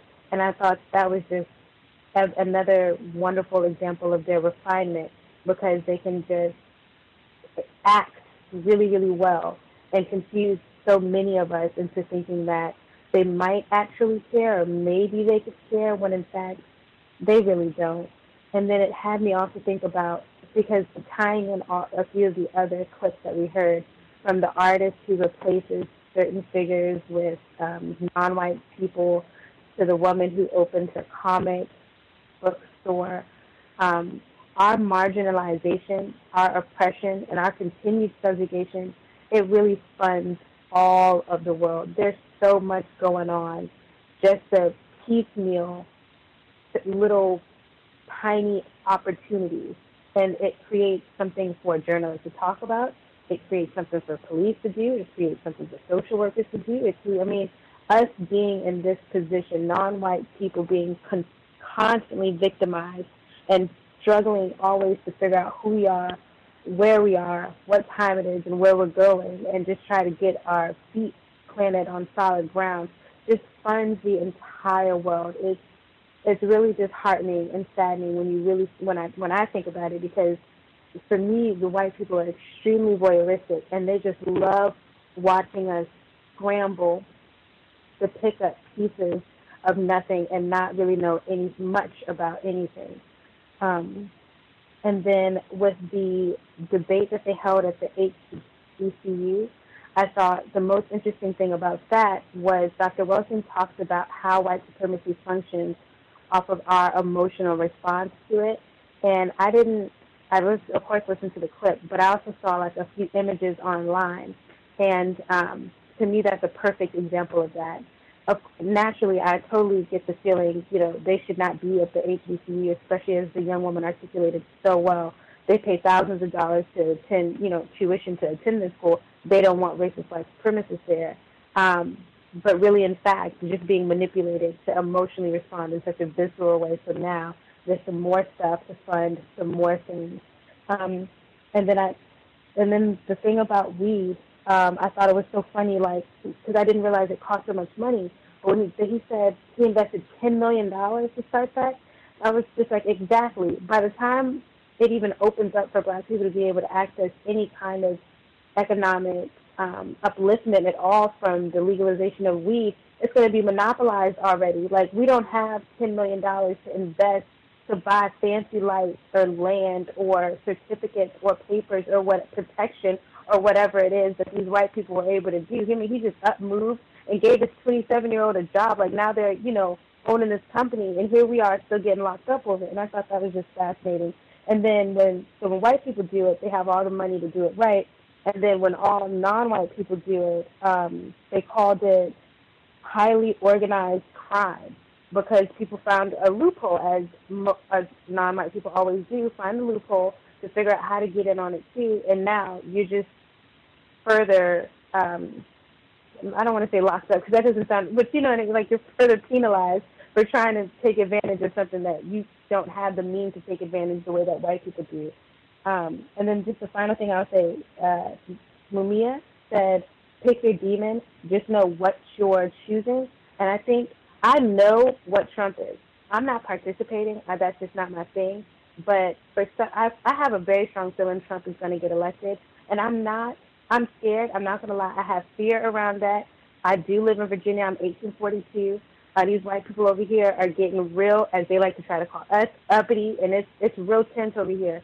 But at least I know what it is, So, I'm more prepared for Trump than I am for Hillary, because she's so refined. I appreciate Trump's unrefined self, because then it's going to let these white people just be unrefined, and all this refinement can just stop, so we can see what it is that we're dealing with.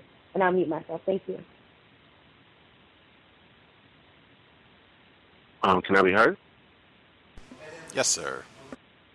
Greetings to you guys and to the callers and the listeners.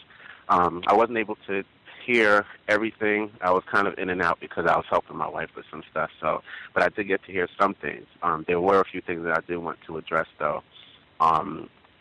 First, I believe it was it was yesterday when we did the book study club. We were talking about the color white making the first move in chess, and I wanted to speak on that.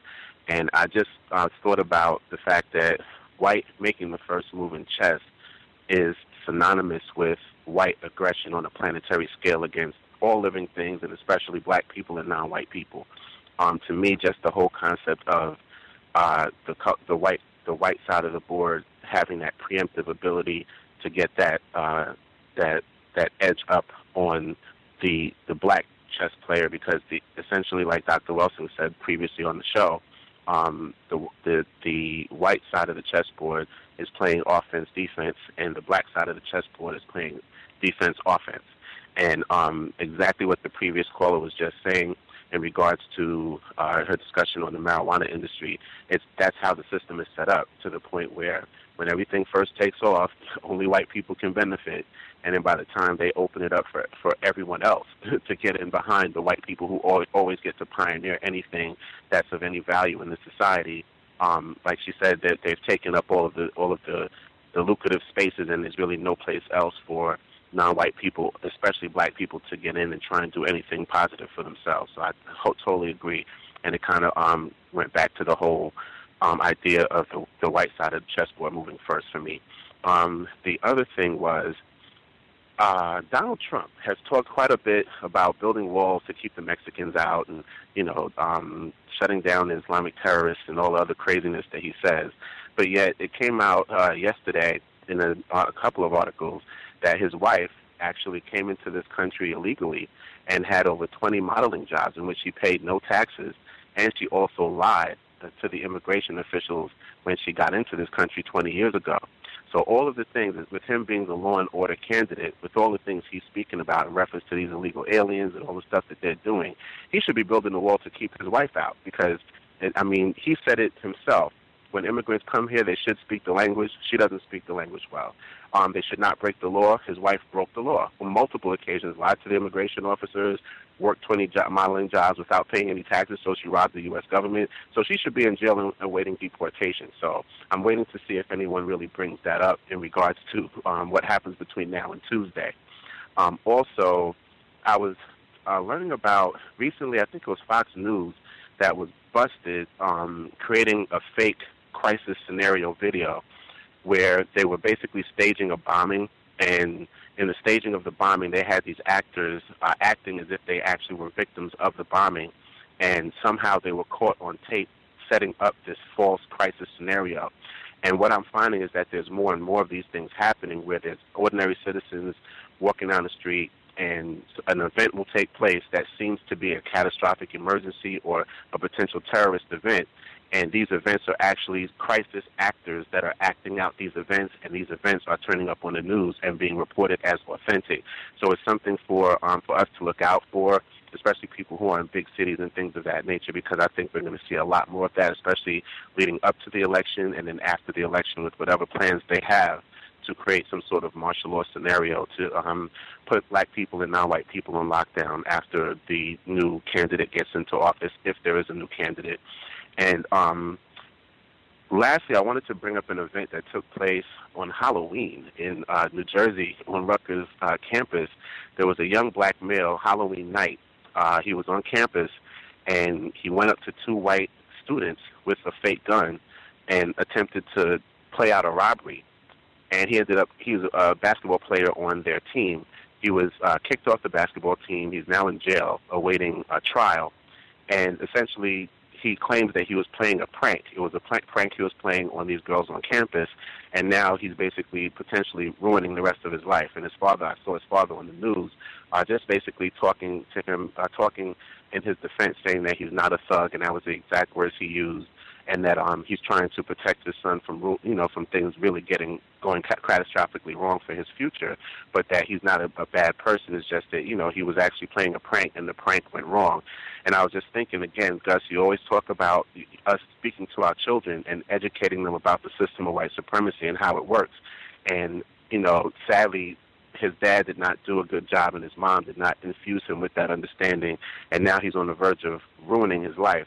And the sad part is he's lucky they didn't kill him. I mean, once they went to apprehend him after the girls filed a complaint, he's lucky the cops didn't just shoot him and because they did find the fake gun that he had that they claim he used allegedly. But the idea is that, the danger that he is now in and that he could have been in as far as losing his life, no one's even talking about that fact. So it's just something I wanted to bring up because I saw it recently. And just if you have children in college, you have children in high school, please educate them on the system of white supremacy so they don't potentially end up in a situation like this young black male. Thank you, and I'll mute my line. Hello, I could be heard? Yes, sir. Hey, greetings to everybody. Man, I just got a couple of things, man. First, I don't know what made them non-white them Asian people, and it's funny because somebody was just mentioning yesterday about how the Asians be they got the whole white supremacy thing figured out, and they just trying to blend in with it and make their little way. So now they done went up to Colorado thinking they finna grow marijuana and all that, right? So and then I don't know if anybody seen in the USA Today, they had a white man down in South Carolina, and he did something. It was a white girl and her fiance. And they ain't found the man yet, but they found the. Now check this out. He a registered sex offender. He got a mortgage. He a mortgage broker or something like that. Right there, got his own business. So the white girl worked for him. Oh, and he a licensed pilot as a registered sex offender, right? Now, they done find this white girl in his house, chained up like a dog in a big metal container. So yeah, I seen that in the paper today, in the USA Today, and then I like brother Mumil Jabal, however you say it, man. Excuse me for that, y'all, but I like that brother. And see, what I've been thinking to the people been talking about the election, right? See, you know, you been had a whole lot of talk about the black vote. We need to get. I'm trying to do this for the African Americans. And so we already know that our vote ain't never really meant nothing, no way, right? But what I'm thinking is, I think white people throw that out there, and they just want to see how many black folks is still believe in this democracy and believe in going down there and vote. See, people don't need to participate in none of that at all. You know what I mean? And I think that's basically what the brother was trying to say when he said, pick your demon. You know, if you're going to go down there and pick, whichever way you go, you picking a demon, somebody that ain't for you. You know what I mean? And with that, man, I'm going to mute my line. Thank you very much.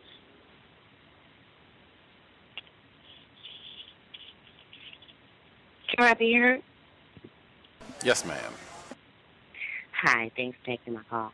I just wanted to comment collectively on just how they, when I listen to the clips, I just notice on every issue that concerns us, which is all the clips, they just act as if they're just so unaware, or it's not all of us. It's just like nothing ever gets resolved, or there's no intention on solving the problem. They're just bringing it up or letting us maybe say a couple of things about it just to say, okay, well, we said something about it, because they have no intentions on resolving the issues.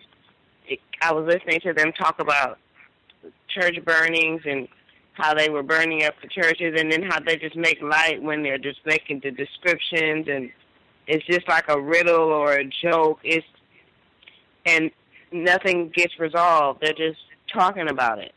We're just having talks, and okay, we're going to rebuild maybe one day, and you just rebuild, and everybody's just talking. There's no action. They're just talking, and they're continuing to do all of the cruel things that they've been doing to it.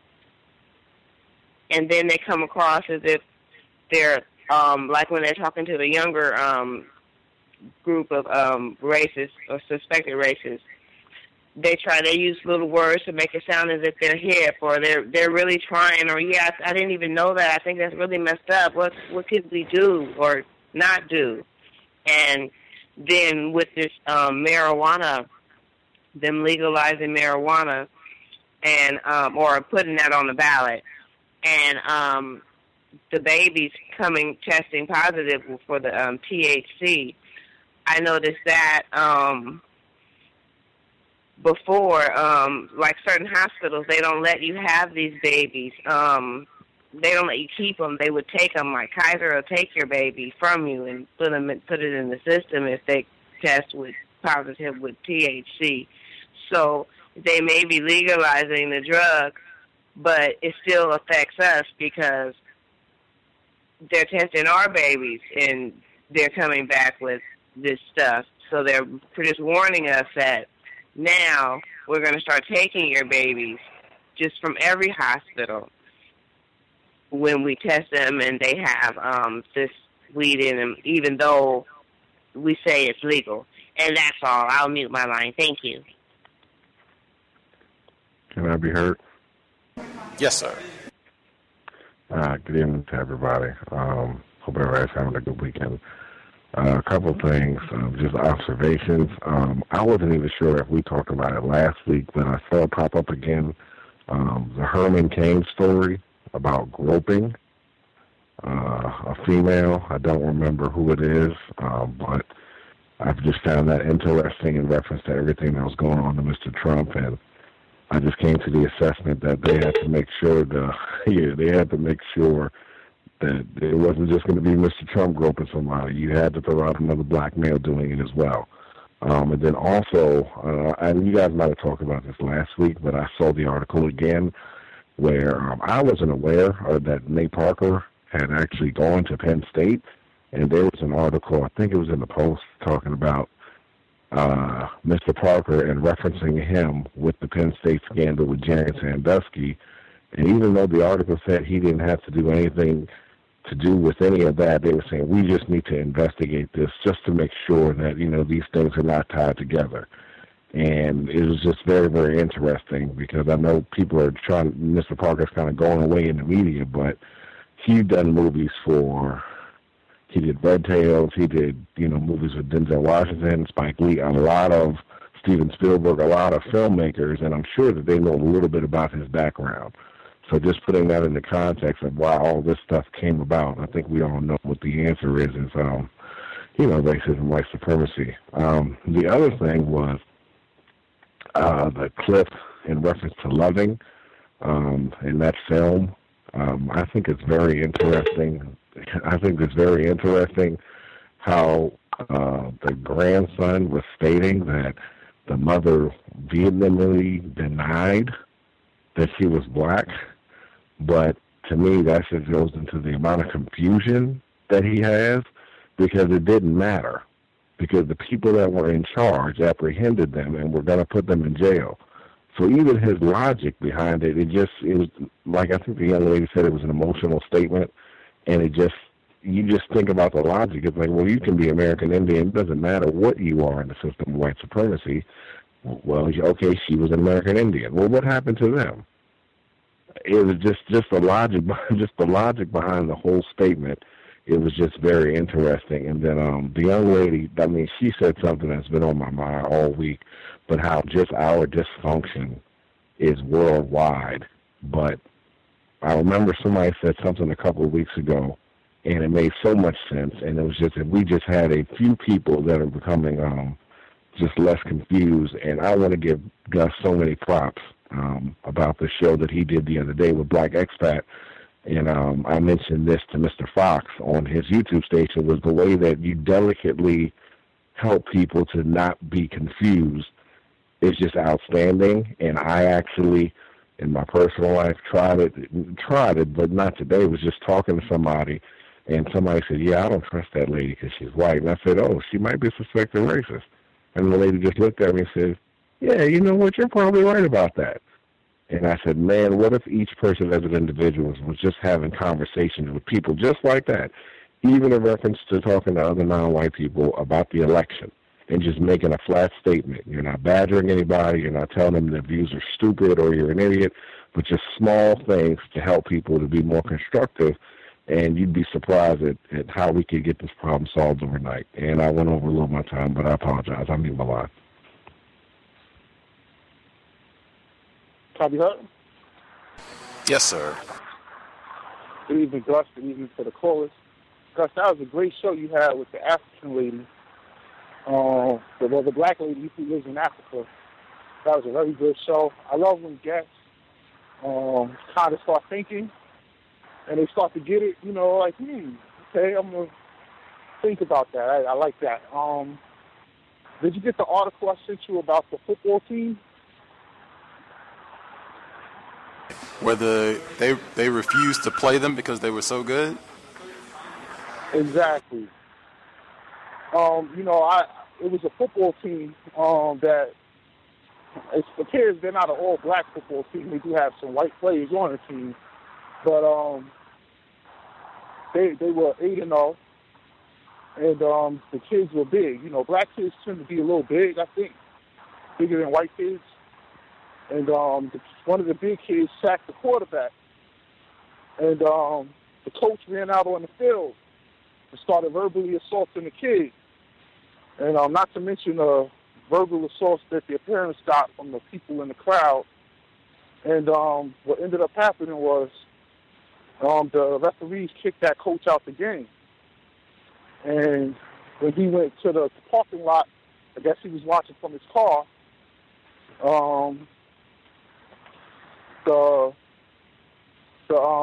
a kid that made the, sacked on the quarterback made another good play. And it turned out that the kid, this coach ran back on the field and punched the kid in the stomach, which caused the kid to stop the game. This kid had to be taken to the hospital. But yet no charges was ever brought on the cop, on the coach. So I called around, trying to find out what happened with this whole thing. And, man, this lady cursed me out on the phone from the police department when I called there to ask for information. And I just thought that was very, very telling. The last little piece I wanted to add, they had me working in the emergency room last night, overnight shift. And like I said, man, no one advocates for the black patients. So, I'm sweeping the floor. And, the lady's like, please help me. I haven't eaten. I've been here for 4 hours. So I said, oh, my God, and all I did was went over to one of the nurses and said, that lady's is in there starving. I give her a sandwich. They said, no, we'll bring it to her. And they went and bought her a sandwich. It was that simple. And I just thought, man, all these black nurses and things that work here, they'll just walk right past someone. Not all of them, but for the most part. And I just thought that was very telling because people advocate for the people who speak Spanish and the people who speak Philippines or whatever other languages, but no one advocates for black people. And I mute my line. Thank you. Why did the police or the folks get upset when you were calling to get information about what happened with the incident? They said, who are you from? I said, I'm a reporter from New York. This made all the way up to New York? Oh, my God. Why don't y'all just mind your fucking business? And hung the phone up on me. Wow. And that was the lady from the police department. Don't like niggers asking too many questions, man. Oh, yeah, I'm sure New York probably one of them uppity Negroes, but just very interesting. Very interesting. Fascinating. I'll mute my line, Justin. Right on. Other folks that we haven't heard from, if you have commentary, folks have thoughts on that piece on cannabis, the longer version. President Obama was talking to Bill Maher. He was a guest on his program this week, but the longer segment was from 60 Minutes. People think that was just more propaganda, reefer madness like 3.0. Folks have any thoughts on that since that is going to be on the ballot this coming week as well? Any folks we haven't heard from? Can I be heard? Yes, sir. Yes, this is Ken Steele calling in from Orange County, California. And I wanted to touch on the Loving movie that is coming out. I believe I read a report saying that this movie was going to be shown at the African American History Museum. And I thought it was very interesting that this movie is coming out after the birth of a nation. After all of the hoopla, or rather all of the trouble that this movie has encountered due to the rape allegation that Nate Parker has suffered, or that he was acquitted from, I thought it was interesting that they are promoting this movie that seems to depict sexual violence. It seems to be depicting rape as romance. And I think that this is a trend that we've seen in narratives that discuss interracial sexual relationships, such as the movie, I believe, Pocahontas. That was another movie in which a minor was, coerced or forced into a relationship with an older person and with an adult who was white. And this is portrayed as something that's acceptable for children. And I think that this movie is going to confuse a good number of non-white people. I think that this movie is deliberately being shown to, I suspect this to further this program that they're running to, I guess, reinforce the notion that non-white people and white people should be engaging in relationships, and that this is the height of love in a non-homosexual context. And I reported on this when I first caught wind of this. I was participating in a discussion on this on Facebook, and the Loving family actually got on the status update and then had my account banned for 30 days for suggesting that, I believe his name was Robert Loving, was a rapist. So this is just something that I have seen developing, and I think that this movie is going to be pushed very, very hard in non-white circles, and I think that many of us are going to be confused by this movie, as evidenced by the story that we heard in the clip. And that's all I'll report for now. I'm going to mute my line. Thank you so much.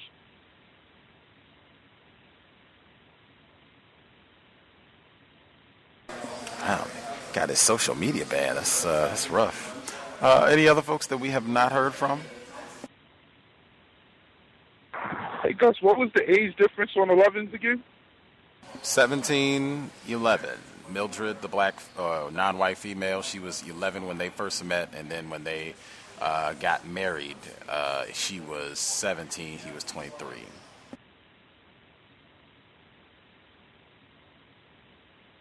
That should be the whole focus of the movie. I'm sure it's glossed over totally. Lady in New York, did you have commentary? I did, thank you, Gus. It was about the Loving case. I agree 100% with Mr. Still and his analysis of this movie coming out after the birth of the nation, and I completely agree with his statement.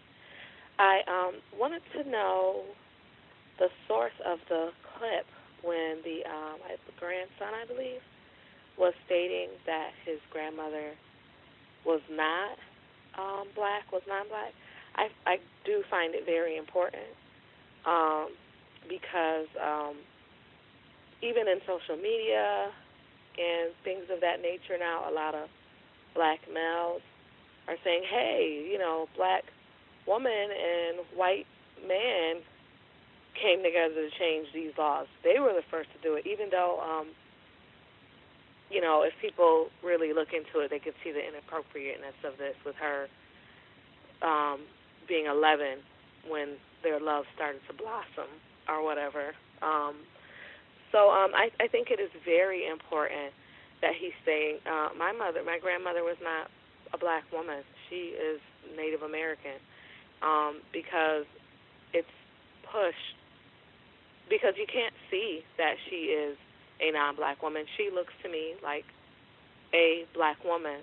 And so it is pushed that, black and white relationships, need more of that.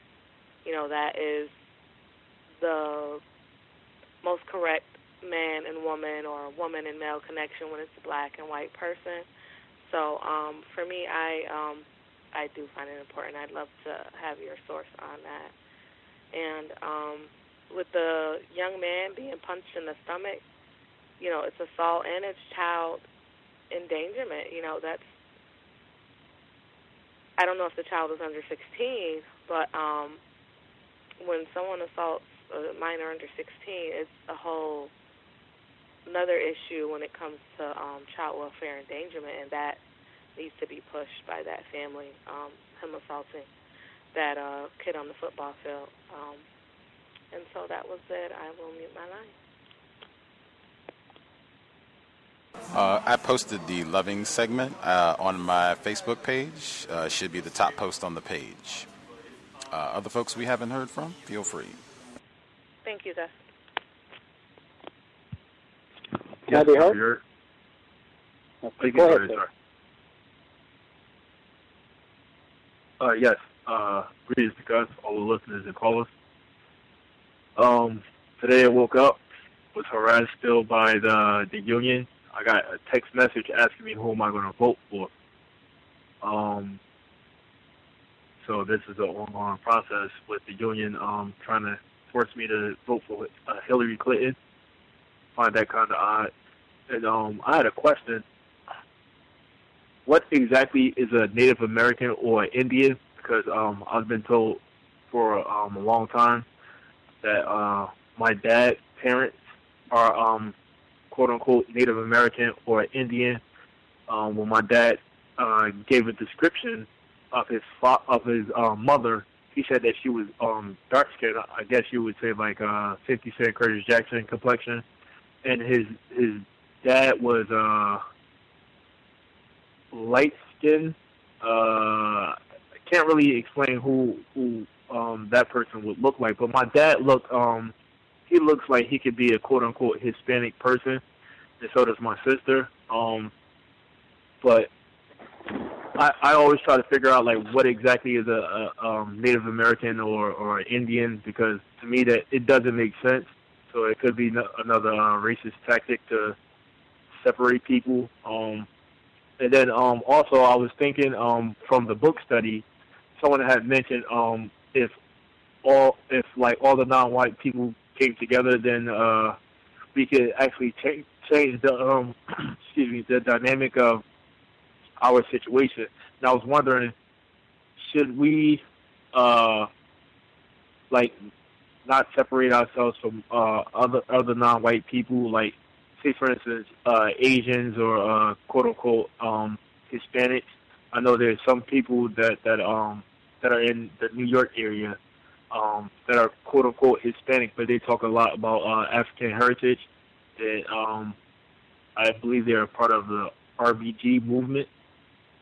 And I just that question. Does anyone know exactly what a Native American is or Indian?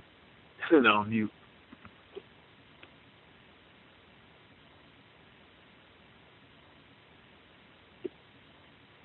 The other male caller who spoke up simultaneously, you were going to go, sir?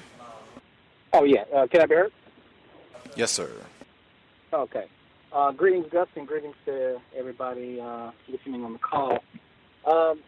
Listening to the Loving segment and talking about this, this movie that's coming out, so interesting because I was the one that, Gus, that sent you the debate between Lawford Stoddard and Du Bois, and he uses Stoddard uses amalgamation in it, and it just reminded me of that when I heard it, and it was just very interesting. Also, too, I wanted to give a background on how I got that document, because I live in the Chicagoland area, and I got that from Governor State University, which is about 20 miles south of Chicago. And when I went into the library, I asked the librarian, he's a white guy, about it, and he asked me, okay, where did you get this information from? I'm like, well, I looked on WorldCat, and WorldCat said that you guys had it here. So then he asked me if I was a student here, and I was like, no, I was a former student. I used to take classes at Governor State University. So then I guess he went in the back and, tried to look at something, but it's so funny, he came back and was like, oh, okay, all right, I think we have this in our Schomburg collection. And so I'm like, oh, wow, a Schomburg collection. And then he told me, he said, I've been working in this library for 15 years, and you're probably one of the first people that asked anything about the Schomburg, anything from the Schomburg collection. So I thought it was real interesting how, he kind of looked at me real strange when I asked for the document and the microfilm on it. So that was pretty interesting. The thing with the marijuana, I got a lot of people here, in this area who just, they're so giddy about having, marijuana legalized, and you just don't know what the repercussions is, to this legalization. I mean, white supremacy is not going to give us anything for free. There's going to be a cost behind it. And, what you played in the video, in the audio was just, absolutely what's going to happen. I mean, we don't take care of our health, first of all, outside of just marijuana. It's just like, just eating, right, just doing everything right. And then, we're adding this substance of marijuana, and, this is medical studies showing how marijuana can get into your system, and not a good thing. You talk about it every time when, in your show about sobriety. and I really don't get it. So, I think that's all that I had. Thank you kindly for the Lathrop Stoddard report. I have shared, so hopefully other people will be able to comment as we roll with the book study session, but that was a fascinating read. I can relate to your library experience where they look at you like, what is this nigger doing in here asking about this? Like, I am going to write his or her name down immediately and keep tabs on this one coming in and ask, I'm going to go ask right it. Do you see that, Nick? I have been through that many, many times. And that just for me. Go ahead. Hey, Gus, I swear, I thought he was going to call some of the state police on me. And when he went in the back, I was like, oh, I hope he's not calling the cops. It can get real serious when, as a black person, you just get serious. You don't have to, talk about killing crackers or anything like that. Just serious and trying to do constructive things, getting information. Wow, that is system meltdown. You will see whites get very serious about things, particularly when they start, wow, I've never even had anybody ask anything about this section of the library. I've been here almost 20 years. Astounding. Other folks that we have not heard from who had commentary? May I be heard? Yes, ma'am. Okay.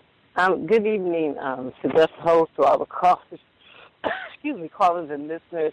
And just a reminder for those who are on the East Coast, don't forget at 2 o'clock, you got to put your clocks and all that stuff back. And, it rolls down westward too. So just one reminder. But in terms of the movie, this loving movie situation, I just find it so strange that in this case went into court in 1967. I know the grandson is saying, I guess her birth certificate is saying one thing, but the case went to the Supreme Court arguing for white people's right to marry black people. There was never any talk about her being an Indian or a Native or whatever. And now all of a sudden, here the movie getting ready to be premiered at the African American Museum in D.C., and now you got family members interviewing says, well, she was an Indian. So I just, and I know how stuff goes. I know how when we are the stuff, everybody wants to be black, but nowadays, we're out. Nobody wants to be black. But I just know that this case was decided in 1967, and there was never any talk. And it was about a white man and white people, because you remember, that's who's suing. And remember, because it was supposed to be illegal for white people, because they're so pure to marry anybody. And so that case was that he was a white man who wanted to marry a black person, which, make that legal. So I just kind of find that rather strange. In terms of the marijuana thing, I just don't know what to say. I just don't see it boding well for us as a people. Because especially, too, like the report where the woman talked about, like she said, you drink alcohol and it goes away. But she said that if you smoke marijuana, it gets down into the tissues and things. And today, we're out here job hunting and what have you, and the way things are going, I mean, whoever becomes president, you can start getting stuff, drug props, drug testing for trying to get food stamps, drug testing for trying to get welfare, drug testing, you know what I'm saying? I mean, you always hear that stuff blowing in the wind. And if, stuff can get down in your tissue, see, that just doesn't bode well for us as a people. So, that piece right there when she said that really stuck out of my mind. There was some mention of babies with marijuana born in their system. I don't see the outrage or the outcry as opposed to, remember, the so-called crack babies. And they kept saying, oh, my God, we're going to have crack babies. And then you come to find out, later on, 20 years down the road, people studied it, and they were just like, there was really no crack baby epidemic. So I just noticed I'm not hearing any outrage or outcry. And I think we can say, all of us on the phone can say that probably more people smoke marijuana, and there probably are many babies being born with marijuana in their systems. We're just not hearing about it. I think there was something about the news report about stories that's being covered and stories that's not being covered. And I think you mentioned about, I think I saw on your page something about cops killed by white men in like the last 2 days, like 3 cops killed by white men in the last 2 days, and you don't hear anything on the media. And I know that one guy that was at the football game and doing his foolishness, when they finally, some story I saw that when they talked about, he was like, oh, he's a loner. You know, you get these sob stories and these sad stories. So, there's just all these hoops, and I think that the story about the people who were saying about media basically being white and how it's colored, and that's my word, how it's colored is. And even if you get black journalists, you really want them to write as if they're white. So I just thought that was very interesting, considering that we know that, stories about black people and they will make us look bad and all this will, flood the airwaves. But, the 70%, a statistic I heard that 70% of all cops that are killed by white men. And yet you don't hear a story on the news about that. So I just thought that was very interesting. But I had just really wanted to comment on the lovely story. So thank you for taking my call. I'll mute myself.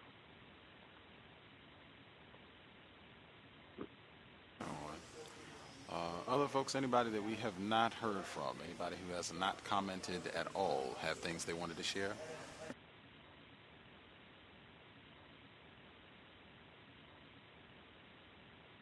Grant, we got everybody.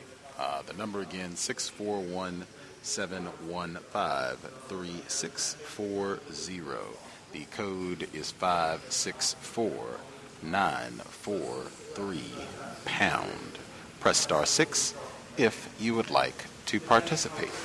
That segment where they were in St. Louis, they were talking about changes in the 2 years since Michael Brown was shot and killed. I found it appalling. Just as I continued to listen, they were talking about different programs that they were setting up in the St. Louis and Ferguson area that were supposed to help out black people in response to all the unrest. They said they had programs that were going to show young black children resume writing skills and how to perform an interview, and I certainly do not begrudge particularly any non-white person who wants to go out and share these skills with another non-white person. But the tackiness of it for me really stood out, because that's like the exact, and I mean verbatim type thing that they did in the 1960s when they had disturbances in Watts or Detroit or Newark or wherever else, things happened to flare up in response to white supremacy. It's, we'll make a few job training programs and we'll have some sidewalk clearing programs. That really does not get to the root of the problem at all. And I mean, in my view, they do the most despicable thing. They will come and set up a building and bring in some white social workers. They might even bring in some black ones and say, okay, we're going to do job training programs so you all can put down your crowbars from your looting and come in here and get jobs and stop being moochers. And you get the job training, and then there are no jobs. Now that you have been trained, we're still not going to hire you. That's just the same type of racist antics that they conduct. And then Monsanto being involved in some of the funding, it was just, it was reprehensible to hear. In addition to, St. Louis Public Radio did a report like within the last 3 months, and they concluded that very little has changed for the good, for the benefit of black people in the Ferguson area in the 2 years since Michael Brown's death. I will pause there. Any of the folks that are with us, did you all have commentary you wanted to share? May I be heard? Yes, ma'am. Okay, thank you again. Since you mentioned that, and I want to speak on it, it's really, it is like you said, it is the same old stuff. And I can remember, like, I'm in Ohio, and I can remember when I was back in college, and this was in the mid-'70s, and one of my line sisters had gotten this job as a dispatcher with the city. And I was asked her about it. I said, well, how did you get that job? And so she was telling me about, government programs, blah, blah, blah, blah, blah, blah, blah. They were writing articles in paper news. Excuse me. The reason why I knew it was I saw her picture in the paper and her uniform and everything. So I was asking her about it. The next time I saw her on campus, I remember they did another job. They showed this one black guy. He was laying bricks and stuff. And needless to say, we're not going to even talk about the letters to the editor of people complaining about this. But the thing was, it was really sad. They trained her to be a dispatcher for the city, but when that money was gone, those jobs were gone. And so it is something like you say, they were hired as social workers or whatever, the white folks. So like you say, it was how you would say a white welfare. You hired them to come in. They're the ones making these 30, maybe 40,000 a year, you know, so-called training these people. But when it's over with, they still, you know, it would be us, unfortunately, black people. There's very few of us who can find jobs with the training that we have. It's a joke. It is. It really is a joke. And it's like you say, I'm talking 40 years ago, you know, back when, you know, when I was in college, you know, and here it is today, 40 years later, and they're still doing the same thing. So I just wanted to add that. And it is appalling. And it is, it's horrible. And it's sad because it's like, it's a new generation that's going to do the same thing. And that's what's so sad about it. I'll mute my line. Thank you. Can I be heard? Yes, sir. Yes. Thank you for taking my call. I wanted to chime in on the Loving situation as well. I think that Ken Steele, I agree with him completely. I think it was a very accurate understanding of the way the system works. I think it is going to reinforce the power dynamic that white men can choose whoever they want. They can choose from our adult women and from our children, and it's acceptable, and it's considered legal, and it's considered love. And it's disgusting and nauseating to even think or hear of that, but it's absolutely accurate, and I think that this is going to be propagated to promote just that. Also, in reference to the Loving story as well, when I went to Egypt in 2007, I actually went there with one of the Loving descendants, and when we were talking, she had told me that they were the only family known by that name in the country, and she depicts herself as black. She understood herself as black.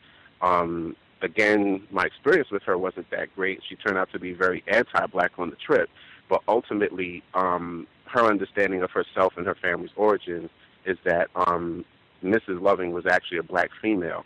And to answer the question that the black mailer put up in regards to what is an American, well, the first people that white people encountered here and called niggers were the indigenous black people here. And there's a dictionary, you can look it up online, it's called the Noah's Webster Dictionary, and it's the oldest dictionary in the United States. It dates back to 1828. And if you look up the definition of what an American is, it says that the Americans were considered the Aboriginal, copper-colored people indigenous to the United States, and that the name is now applied to European immigrants and their descendants. So they're basically saying that the people who they found here were copper-colored people. We know what copper looks like, so they were black people, and that they basically stole the identity of the indigenous people, which is why now European Americans are looked at as the true Americans, and anyone who's non-white is not looked at as a true American. And then also, I found it interesting with the cannabis clip as well, in regards to the fact that the brain, the human brain, actually makes its own cannabinoids. And the production of cannabinoids in the brain assists the body in forgetting pain. So whenever you have a severe injury or a cut of some sort that is causing you pain, part of the diminishing, the pain-inhibiting process is due to the brain manufacturing its own cannabinoids. And studying cannabinoids, it's found that every living thing creates its own cannabinoids, whether it's a deer down to an ant. And it serves the same purpose to help the body forget pain. That is why a lot of people who suffer from PTSD actually find that they get a lot of relief utilizing cannabis rather than utilizing the really strong drugs that the white killer medical system provides. So I just wanted to put that out there simply because they're not discussing that fact, and I find that to be just a very important aspect of understanding cannabis itself, and the fact that basically every living organism produces its own cannabis or cannabinoids, which is one of the main ingredients in cannabis to help protect the mind and the body. Even when you go through like things like rape and other brutal things, that is one of the reasons that one of the major part of the healing process for the brain is that it produces its own cannabinoids. Thank you, and I'll mute my line. The caller at 7280, did you have commentary? Yes, sir. Peace and blessings to you. And peace and blessings to audience members who's listening. As someone who's an East Asian male, I got to say this about white supremacy. White supremacy is the root of all evil. White supremacy has caused all the world issues, all the problems that we have today in human civilization, you know. And it's sad that white supremacy is still dominating us, as we are the majority. We're not the minority, you know. Non-white people in this world, we're actually the majority, you know. And it's sad that we're still brainwashed, we're still programmed, conditioned, whatever you want to call it, and he's still dividing and conquering us. And it's a damn shame that this is still happening in 2016. Now, let me also say this, though. As someone who is an East Asian male, I can honestly say my people are the biggest participants of white supremacy, you know. You got the Koreans, for example, that have the beauty supply places within the black communities. You got the Vietnamese that own the nail shops. You got the Chinese that own the laundromats and the Chinese restaurants within the black communities. And they're just sucking up the money in the black community, you know. And it's sad that the black community can't even, you know, have their own businesses within their own communities, you know. And Detroit is a perfect example of that. So I just wanted to give my 2 cents as someone who's a person of color, someone who came from Africa as an Asiatic black man. So I just wanted to say that. Peace and blessings. Appreciate that.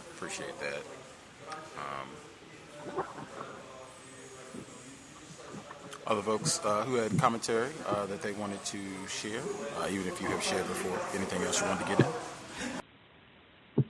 Yeah, I want to say I don't blame the Asians for owning that stuff. Now, the fact that they've been able to come in and get those things is due to the system, racism, white supremacy. But I'm glad that he called in and shared. Thank you.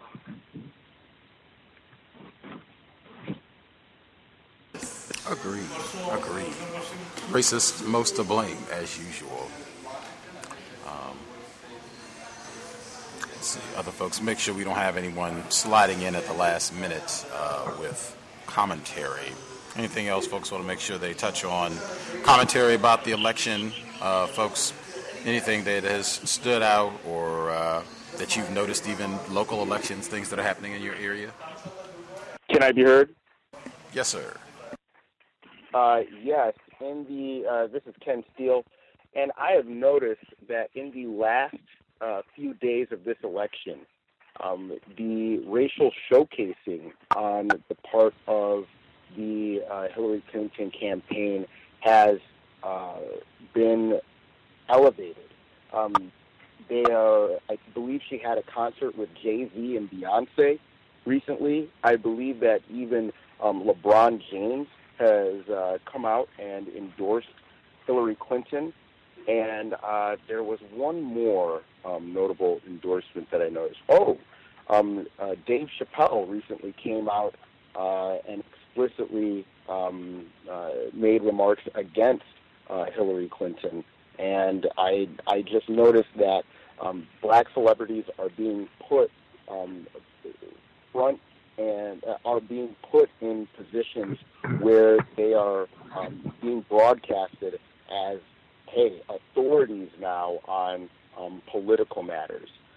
This comes on the heels, or this comes after news reports have indicated that black people, or what they're calling African Americans, are significantly not being represented in early voting. The numbers of black people participating in early voting has reportedly decreased on this election cycle. So I think that that's something that we ought to pay a lot of attention to, and this is just something that I've noticed in the last few days of this election cycle. Thank you. Can I be heard? Yes, sir. Yes, he's definitely right. Dave Chappelle, I just finished reading the article where Dave Chappelle actually discussed the skit that he did for Saturday Night Live, which is going to appear the day after the election. It's their first show after the election. And he actually was upset because he felt that the media misconstrued, I guess, a skit he did dealing with Donald Trump. But he said essentially that he just basically told the truth about both of them in regards to the negative aspects of what he felt both of them were bringing to the election campaign, but yet they made it clear through one of his representatives that he voted for Hillary Clinton. So even though he was bad-mouthing her like he was bad-mouthing Donald Trump, really telling the truth, but the idea was in the end he still ended up voting for her. And then also I saw a clip the other day. I had the volume off because I was listening to a podcast, but it was Pharrell Williams. He also was out speaking on behalf of Hillary Clinton. Dr. Dre, I saw a clip of him talking on behalf of Hillary Clinton. So, yes, the pandering and the racial showcasing is really, really ratcheting it up quite high. I think her campaign is probably has the most racial showcasing, I think, in history. I've never seen anything like it. And I saw an article where she was discussing black people and us voting, and the fact that she said black magic really does exist, speaking about black people's ability to help her get into office. And I'm just like, man, I know that the more confused people amongst us, black people in this country, are going to just eat that up. And, I mean, I think she just really took even her husband's ability to practice white validation to, like, the highest level and the most refined level I've ever seen in history at this point. So, yes, she's reached legend status with what she's trying to do to get into office. So I'm waiting to see what happens, and I just want to see how accurate Dr. Welsing's prediction is, because there's something fermenting under the radar, or I would say, let me change, that's a metaphor. I would say in a subtle manner, in which it might be possible that it looks like she's winning, and at the last minute they might end up having Trump win. So I'm just going to watch it. I hope he gets into office, simply because I think it'll be the main catalyst to bring non-white people together to understand exactly what we're dealing with in this country. And I also wanted to say thank you to the Asian male who did speak up in reference to his views on racism and white supremacy. I think that's very important. I don't get to hear many East Asian people discuss how they feel about white supremacy, and in that particular type of verbiage, and especially making that connection between Africans and the founding of the Asian societies in the Far East. So thanks again for that. I appreciate it, and I'll mute my line. Can it be heard? Yes, ma'am. Hi, this is a caller from Florida. I was calling in real quick just to give my input on my observations that I've seen here in Central Florida. For the most part, just in my neck of the woods, a majority of black people here are tending to vote for Hillary, and just within my family and itself, pretty much everybody's Hillary supporters, but they're reluctant, I guess, for the most part, because I guess they recognize that both sides are, corrupt, but, I guess for obvious reasons, people have bought into that concept of, having her versus Trump is kind of like the lesser of two evils. And I've also noticed, since I've been here, just a lot of the ads that come on are, well, from what I've seen thus far, at least where I'm at, it's very anti-Hillary, and it's, just in town. I guess we're on the edge of where everybody else around us is just it's Trump or else. But just seems like it's very tense, even just going out and about. I stay about 10 minutes away from a place called the Villages, and which is a predominantly white area, and just hearing discussions amongst a lot of veterans and snowbirds that come in from up north. They're just openly, the racism is just openly kind of displayed. I mean, for the average person who doesn't know, they wouldn't see what I'm talking about. But as far as, when they overhear them discuss politics, they're just more free about just talking about how they feel. And I think that's something that, if Trump gets in office, at least like the other caller was saying, I think that will be the catalyst to force other non-white people to take a step back to, really, really get a better grasp and understanding of what it is that we're dealing with. And other than that,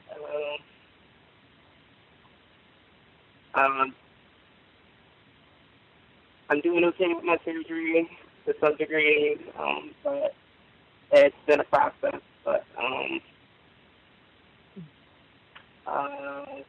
have to be back in New Orleans to have these sutures and stuff taken out. But like I said, as far as medically, everything has been going okay. I've been, trying to do my due diligence to make sure that I'm not being impacted by anything negative, racism-wise, while I'm going through this, because this is part 1 of 2, so I'm going to be going back through this again, depending on how this goes. I've had some complications as far as general stuff, but I won't know until I see once I go in, when I get back to New Orleans Tuesday. So, other than that, I think that's it on my observations. So, I'll leave it alone. Good hearing from you, Princess. Hope you are taking good care of yourself. I know folks were thinking about you and sending well wishes when they heard about your surgeries from last week, or pending, I guess, surgery that you had, and then pending surgery still to come. Other folks going to comment? Anyone been harassed about voting from family members or on the job, or commentary about? Yes, ma'am. So I have not been harassed, but I did want to share an interesting observation at the bank Friday. White male came to a teller, African-American male, and just started demanding that he would vote. Well, first he asked him if he was voting and who for, and so the gentleman said no, and he doesn't know what day it was, and immediately he told him that whatever happens, it's all his fault. There's no excuse why he wouldn't vote, and he just kept going on and on. So then finally he asked him why he wasn't voting, and he said, I just turned 18 and I was too late to register.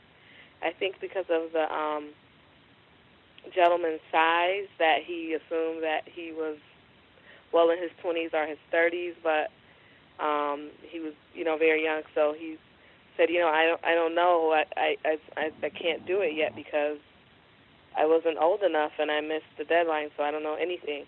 He said, well, next time you better do it, and you better write it down, mark it on your calendar. He said, yeah, I will do it. But he says, again, it's going to be your fault. And I'm like, why would he say that to him, oh, again, it's going to be your fault, whatever happens. He told you he was 18. And last time I checked, you can't intimidate people, harass them about voting. So he's at his job working. Why are you doing this to him? I mean, he literally took an extra 5 to 7 minutes to tell him about voting. And I'm in line for that amount of time because I had to handle some other things with my account. And usually people, they get you in, get you out. And it was just very interesting.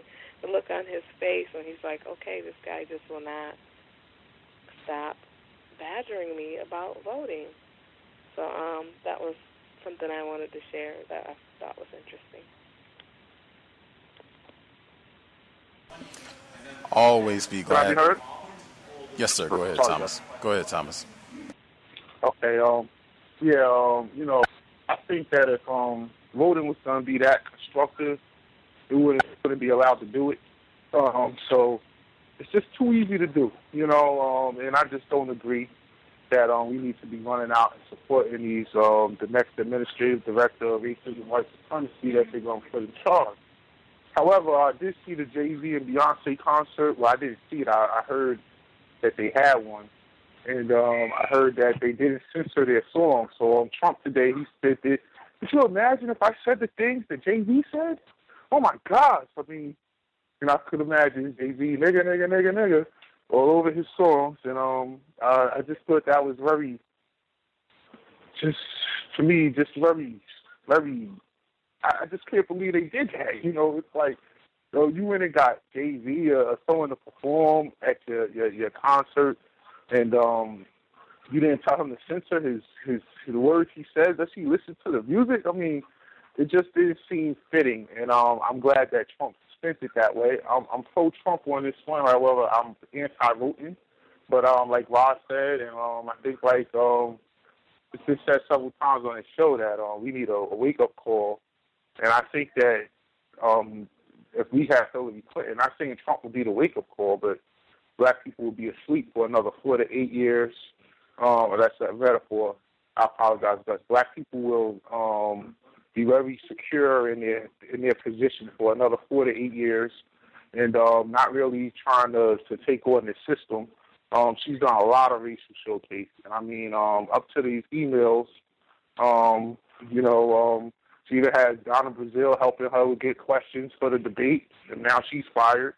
I mean, she's the worst thing ever. I mean, I would say she's 10 to 15 times more racist than Trump, even on his worst day. Like, what she's done, the welfare reform or the crime bill, like, that's her legacy, and I just don't see why black people run to her and want to go vote for her. It just makes no sense. This is the one election we need to sit back and take notes and just see how it plays out. See how white people vote. Do they want Trump or do they want Hillary? That would be very telling. Also, I wanted to say there was another rapper, Lil Wayne, in the news again. And sometimes I listen to what people say, and I wonder if they just do it because, they don't want to lose to the fan base or whatever. But we did the Katrina book. Gus, your 10-year anniversary of Katrina was on point. I mean, we covered every angle of just about what happened, and I'm sure we left out we didn't even get to half of it. I mean, it's so deep, so many layers of what's going on in New Orleans. There's no way this man grew up there. I mean, just looking at their earlier videos and seeing how they were living, it's nowhere in the world that he doesn't recognize racism. So I just think that he's doing that and saying those things so he doesn't alienate his fan base, because white people do support hip-hop much more with their finances than blacks do. And I'll mute my line. Thank you. Can I be heard? Hello?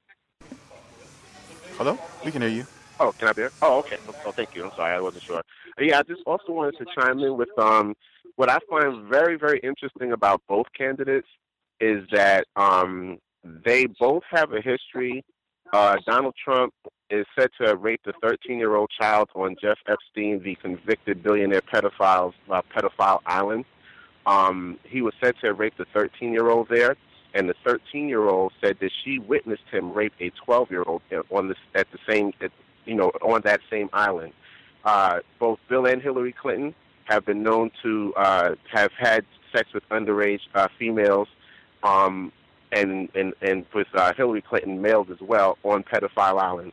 And none of this is being, plastered all over the news for everyone to see. It's in the news, but it's not getting anywhere near the attention of her emails or anywhere near the attention of Melania Trump and what she's saying, or Donald Trump and where they choose to focus on his business dealings and things of that nature. So I just find that very telling as well. And I'm wondering if any of those particular things are going to come out and become more widespread public knowledge than it actually is.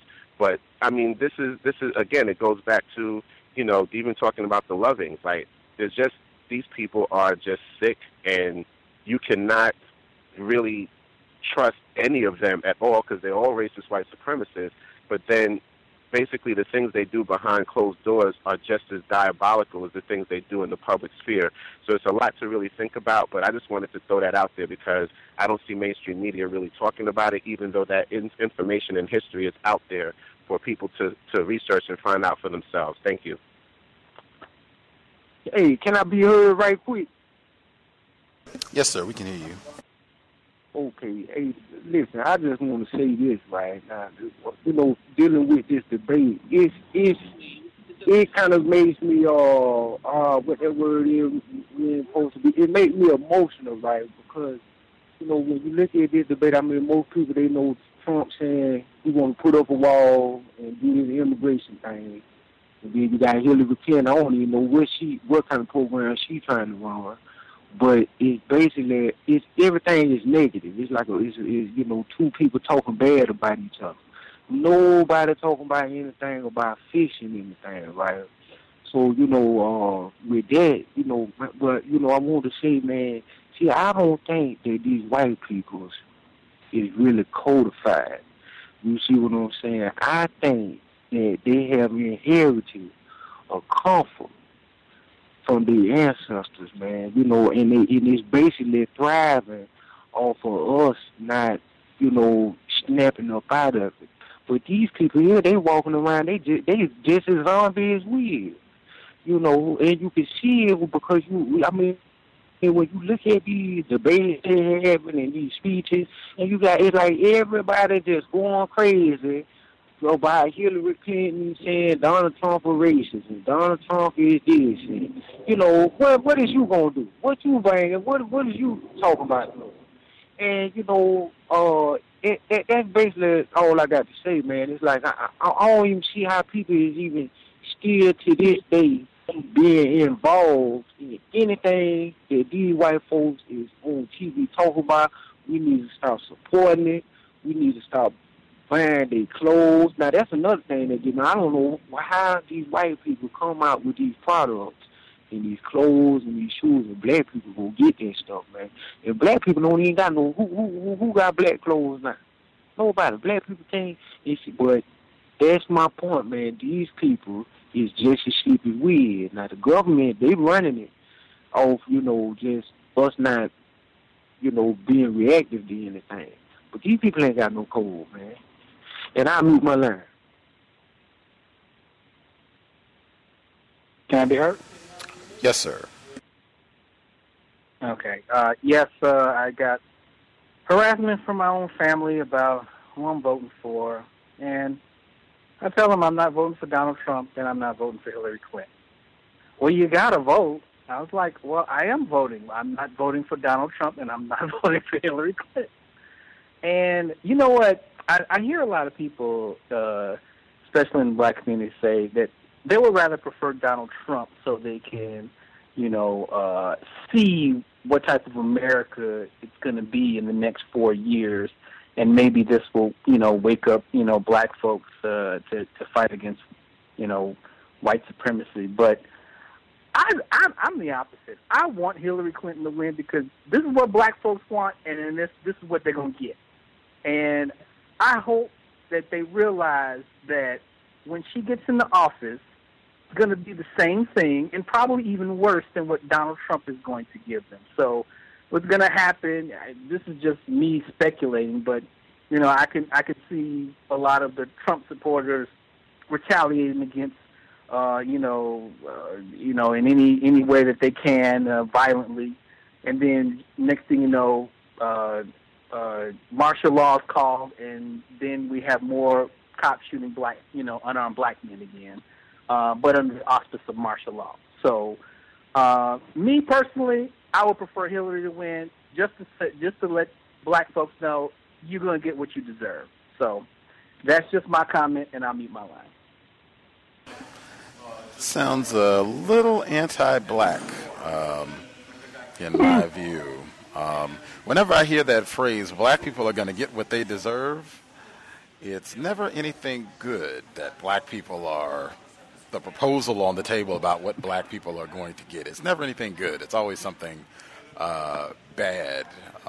And I would submit also, I have seen a substantial number of black people say that they are not in support of Hillary Clinton, excluding present company, but I have seen a substantial number of black people, including mainstream prominent black people, Dr. Cornel West and such, who have said in no ambiguous terms that they do not support Hillary Clinton. They do not want her to be elected, and have been steadfast in saying that for a long period of time. So it certainly is not all black people who deserve Hillary Clinton.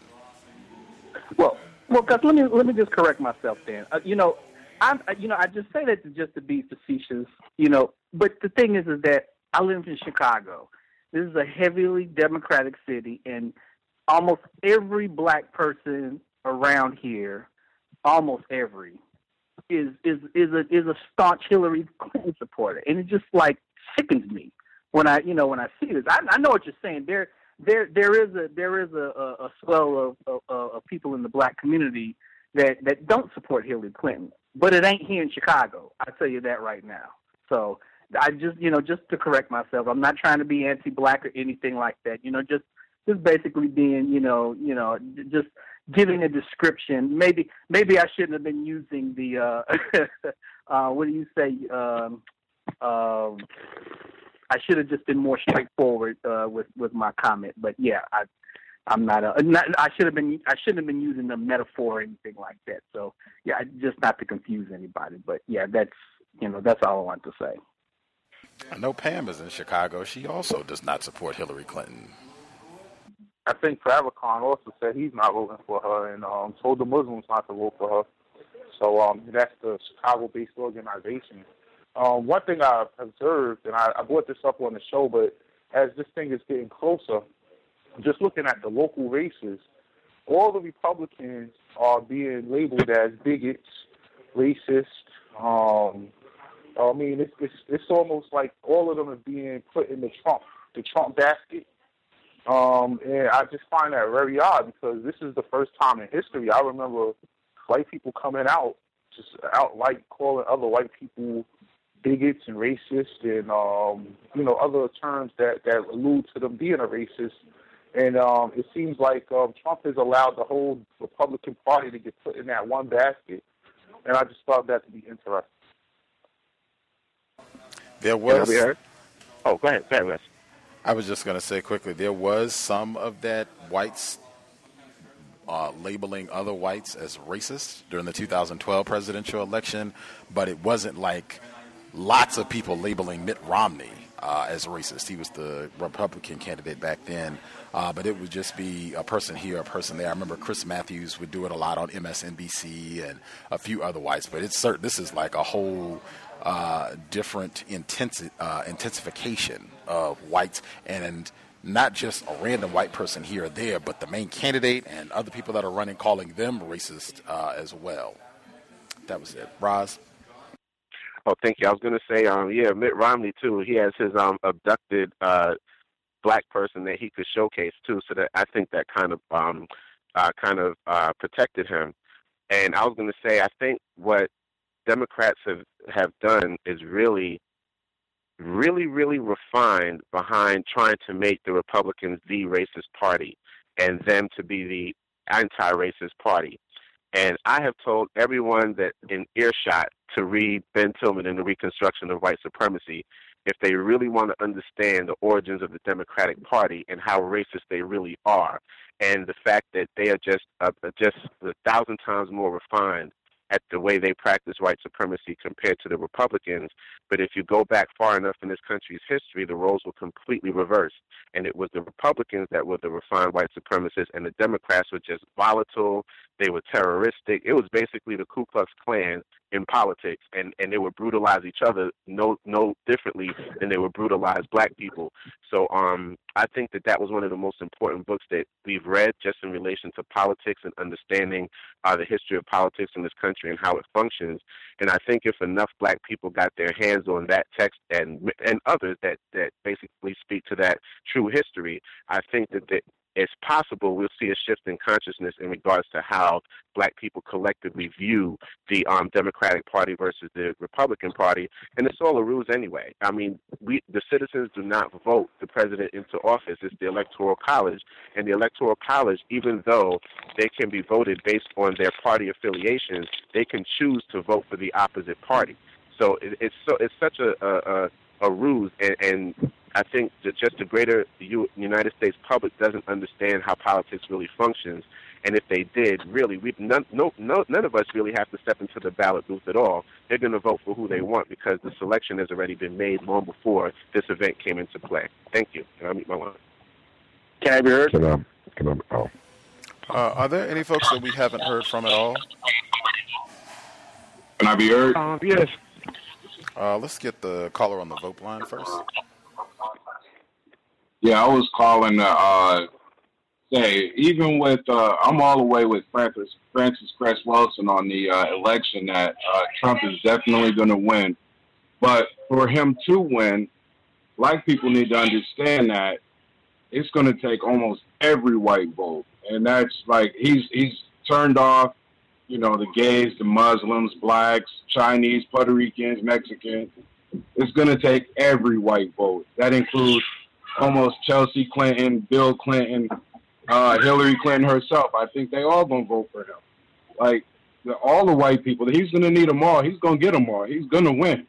But it's not going to be, a mix. It's going to be all white against everyone. And I wouldn't be surprised if Hillary voted for him. Like, they're going to need everyone, and they're going to get it. And I'll mute my line.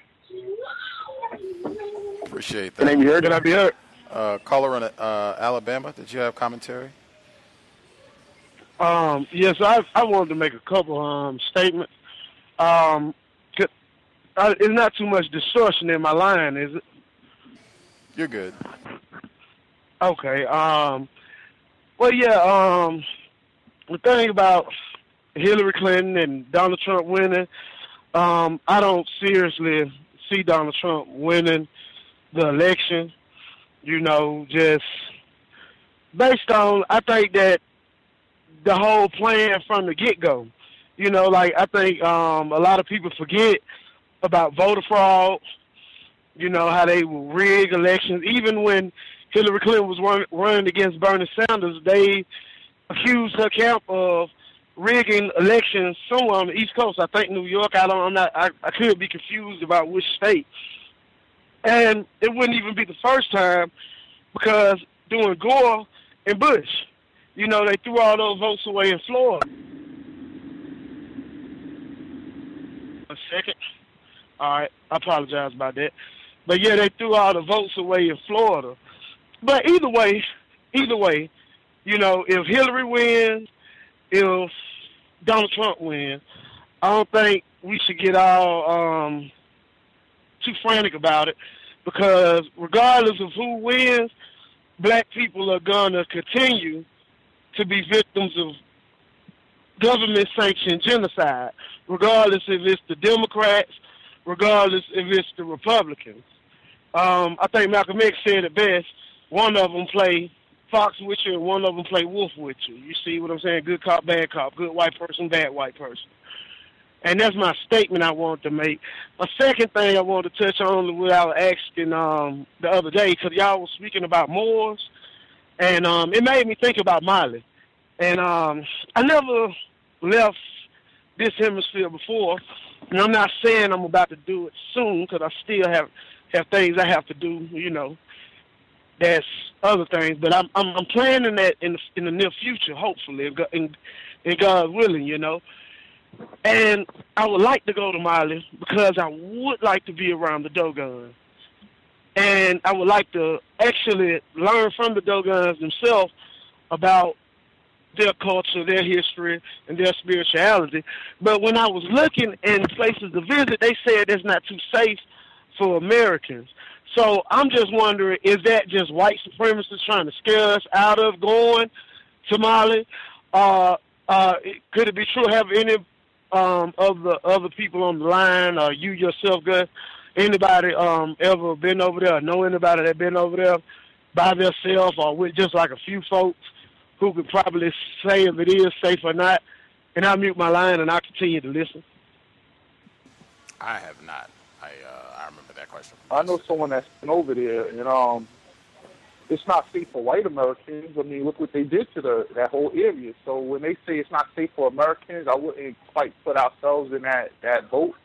We're Americans, but regardless of where we go in the world, we're niggers. And that's how they're going to treat you. You know, they're going to either show you love or not. But it's not going to. They know that if something happens to you, the United States isn't going to care. So they're not going to do anything. But just remember, that's a very heavy Islamic country. And just a few years ago, the United States paid their number one people, ISIS, to go over there and destroy a lot of artifacts in Timbuktu. And, so there's not a lot of love for white Americans there. But I don't think that's going to affect you. The person that I know who's going over there, he is a Muslim, but he was treated very well. Can I be heard? Yes, sir. Yes, I wanted to speak in reference to the black male's question about Mali. I know people who have gone to that area just about every year on pilgrimages, comedic pilgrimages. I was actually initiated by a priest from Burkina Faso, and they've traveled through Mali, Togo, in that region. For the most part, I think you would be safe, but there are areas that are very heavily armed, and they're like bandits who are known to like stop busloads full of people and rob the whole bus. So there are possibilities of things like that, but I think it's something that's quite rare as far as black people from America being targeted. It's more or less really poor people, and then you have the Islamic extremists that might, do things of that nature in certain parts. I know Togo is can be very dangerous depending on where you're traveling through. But Mali, I think, is a place that you would be relatively safe just being a black person. Like Thomas in New York said, it was more or less white people. Definitely, you're going to have a problem in that region. White supremacy or no white supremacy, you better be careful if you're white in those areas. But for black people from the United States, I don't think that would be a case. But there are, specific areas that might be safety concerns. But I think that you would be able to still have a very positive trip and learn quite a bit while you're out there. And I wanted to say the Dogon are not just one ethnic group. They are a bunch of tribes all over West Africa. I know another black male who's a priest from the Guruni people in Ghana, and they're also a subset of the Dogon people. The black male who initiated me from Burkina Faso, he's of the Gormans tribe, and they're also a subset of the Dogon people as well. So they're a very, very large ethnic group that migrated to that area from the Nile Valley a long time ago, and they've maintained the oldest traditions that date back to the times of the pharaohs and earlier. So if you were to do that, I think that would be a wonderful experience. And also, Stevie Wonder has very deep connections to the Dogon people. He's traveled there before. I know some people who actually know the Dogon people that he made contact with. And his connections to that particular region of Africa run very deep. And they've discussed on a spiritual level, a lot of his musical prowess were like ancestral gifts to him. So it's a lot of stuff that I think you can learn there, and I think you should really attempt to make the trip if you can. Anybody, if you're going to go to Africa, I think it's a wonderful thing. You'll be able to learn quite a bit about your history and culture, and more so depending on what region you go to, you can learn about the origins of Western religion. Thank you, and I'll meet my line. Hey, I have a question actually for you. Mute your line. Say if I'm like the only person I know personally going, I probably got one other homeboy, my homeboy and his wife. They thinking about going also, but between just the three of us, is it like you can look up on the internet? Is it like groups of African Americans that go every year? I heard you say you got friends that go every year. Yeah, they make pilgrimages. It's initiatic pilgrimages. They usually go to Burkina Faso, and they'll travel to different areas in that region. But I also know that Renoko Rashidi does visits to that area as well. He also does trips to Morocco, Nigeria. He's done trips to Ethiopia, to Egypt. I went with him to Egypt in 2007, myself and my family. How much would it cost for you to go? How much does that cost? Just a rough estimate. When I went with my family, it was about $3,500 per person. It was myself, my wife, and my son. West Africa, I think, might be a little bit different. I'll see if I can look up the information in regards to the trips that he has coming up for 2017, because I know that he's posted some already. And he also does trips to Central and South America as well. And that's very much because he was Dr. Ivan Van Sertima's closest student. So he's carried a lot of the information forward in regards to the African presence in America. And that's why he has the trips to Central America as well, and to Brazil and South America. But he travels all over the world, and he takes black people in groups to different areas to basically to investigate the African presence all over the planet, including the Far East. He has wonderful books on the history of the African presence in Asia as well. So yes, I'll look into that for you. And if you want to send me an email, I guess you can forward it to Gus, and Gus will send it to me. I'll dig up the information I can find, and I'll forward it to you. Okay, all right. I'll give Gus my email then. No problem. I look forward to it, and I'll definitely forward it to you. So, I'll dig it up and I'll forward it to you. Okay. Okay, appreciate it. No problem. Peace and love. That will wrap us up for today. Again, we will be here, at minimum, we'll be here on Wednesday. Pam, Trojan Horse Publications, her website, racismws.com. Black Love is a Revolutionary Act, the Interracial Con Game. She'll be here on Wednesday doing the post-election wrap. We'll see how it works out. Regardless, I think I've stated pretty consistently that I think President-elect will be the one triumphant Tuesday evening. But regardless of how all of this concludes, at the end of the day, the problem remains. Racist man, racist woman, racist child. Regardless of how all of this works out, come Wednesday morning, we have the same assignment: replace white supremacy with justice. I don't think either of these candidates has that as their objective, so we still will have a lot of work to do, regardless of how all this is resolved. That's the most important thing, I think, to keep in the forefront of our minds. The question about what does it mean to be Native American or Indian, whatever the most powerful racists say it means, I think they have demonstrated pretty consistently and for a long period of time, they have the power to dictate whom is an Indian and whom is not, and to make that stick, as they say, forgive the metaphor, but to make that apply where nobody can come behind them and say, no, you're wrong, we're going to switch these classifications around. I haven't seen that at this point. And that even includes if they want to take somebody who looks like Tom Cruise and say that this is a Native American because I said so, that'll just be what it is, and we'll give him his casino license or whatever else we want to do with him. That being said, if you have questions, gripes, complaints, feel free to drop an email, untiljustice@gmail.com. Untiljustice@gmail.com. Again, we'll be here at minimum on Wednesday. Might even be here before Wednesday. You can just check the Black Talk Radio Network page or the Facebook group if you have questions. Thanks, everyone, for tuning into the broadcast. I hope it was a constructive investment of your Saturday evening. Stay safe. Big election is coming out Tuesday. Whatever you're going to do, stay safe. If you're going to vote, great. If you're not, that's fine, too. I hope you do not have any conflict with other non-white people, family, or coworkers otherwise for everything that's going down. I'm just glad. I'm sure there got to be a lot of people that have my perspective. I will just be glad when all of this is over on Wednesday, and we can proceed back to what we would typically be doing on the plantation. Again, sobriety would be best under conditions of white supremacy. If you are not going to do sobriety, at least be codified. That's a problem I've noted consistently as well. That if you decide, hey, whatever you want, cigarette, alcohol, whatever it is, but not being codified about that so that it does not cause you unnecessary problems. That is a major concern for non-white people. Sobriety would be best, at minimum be codified.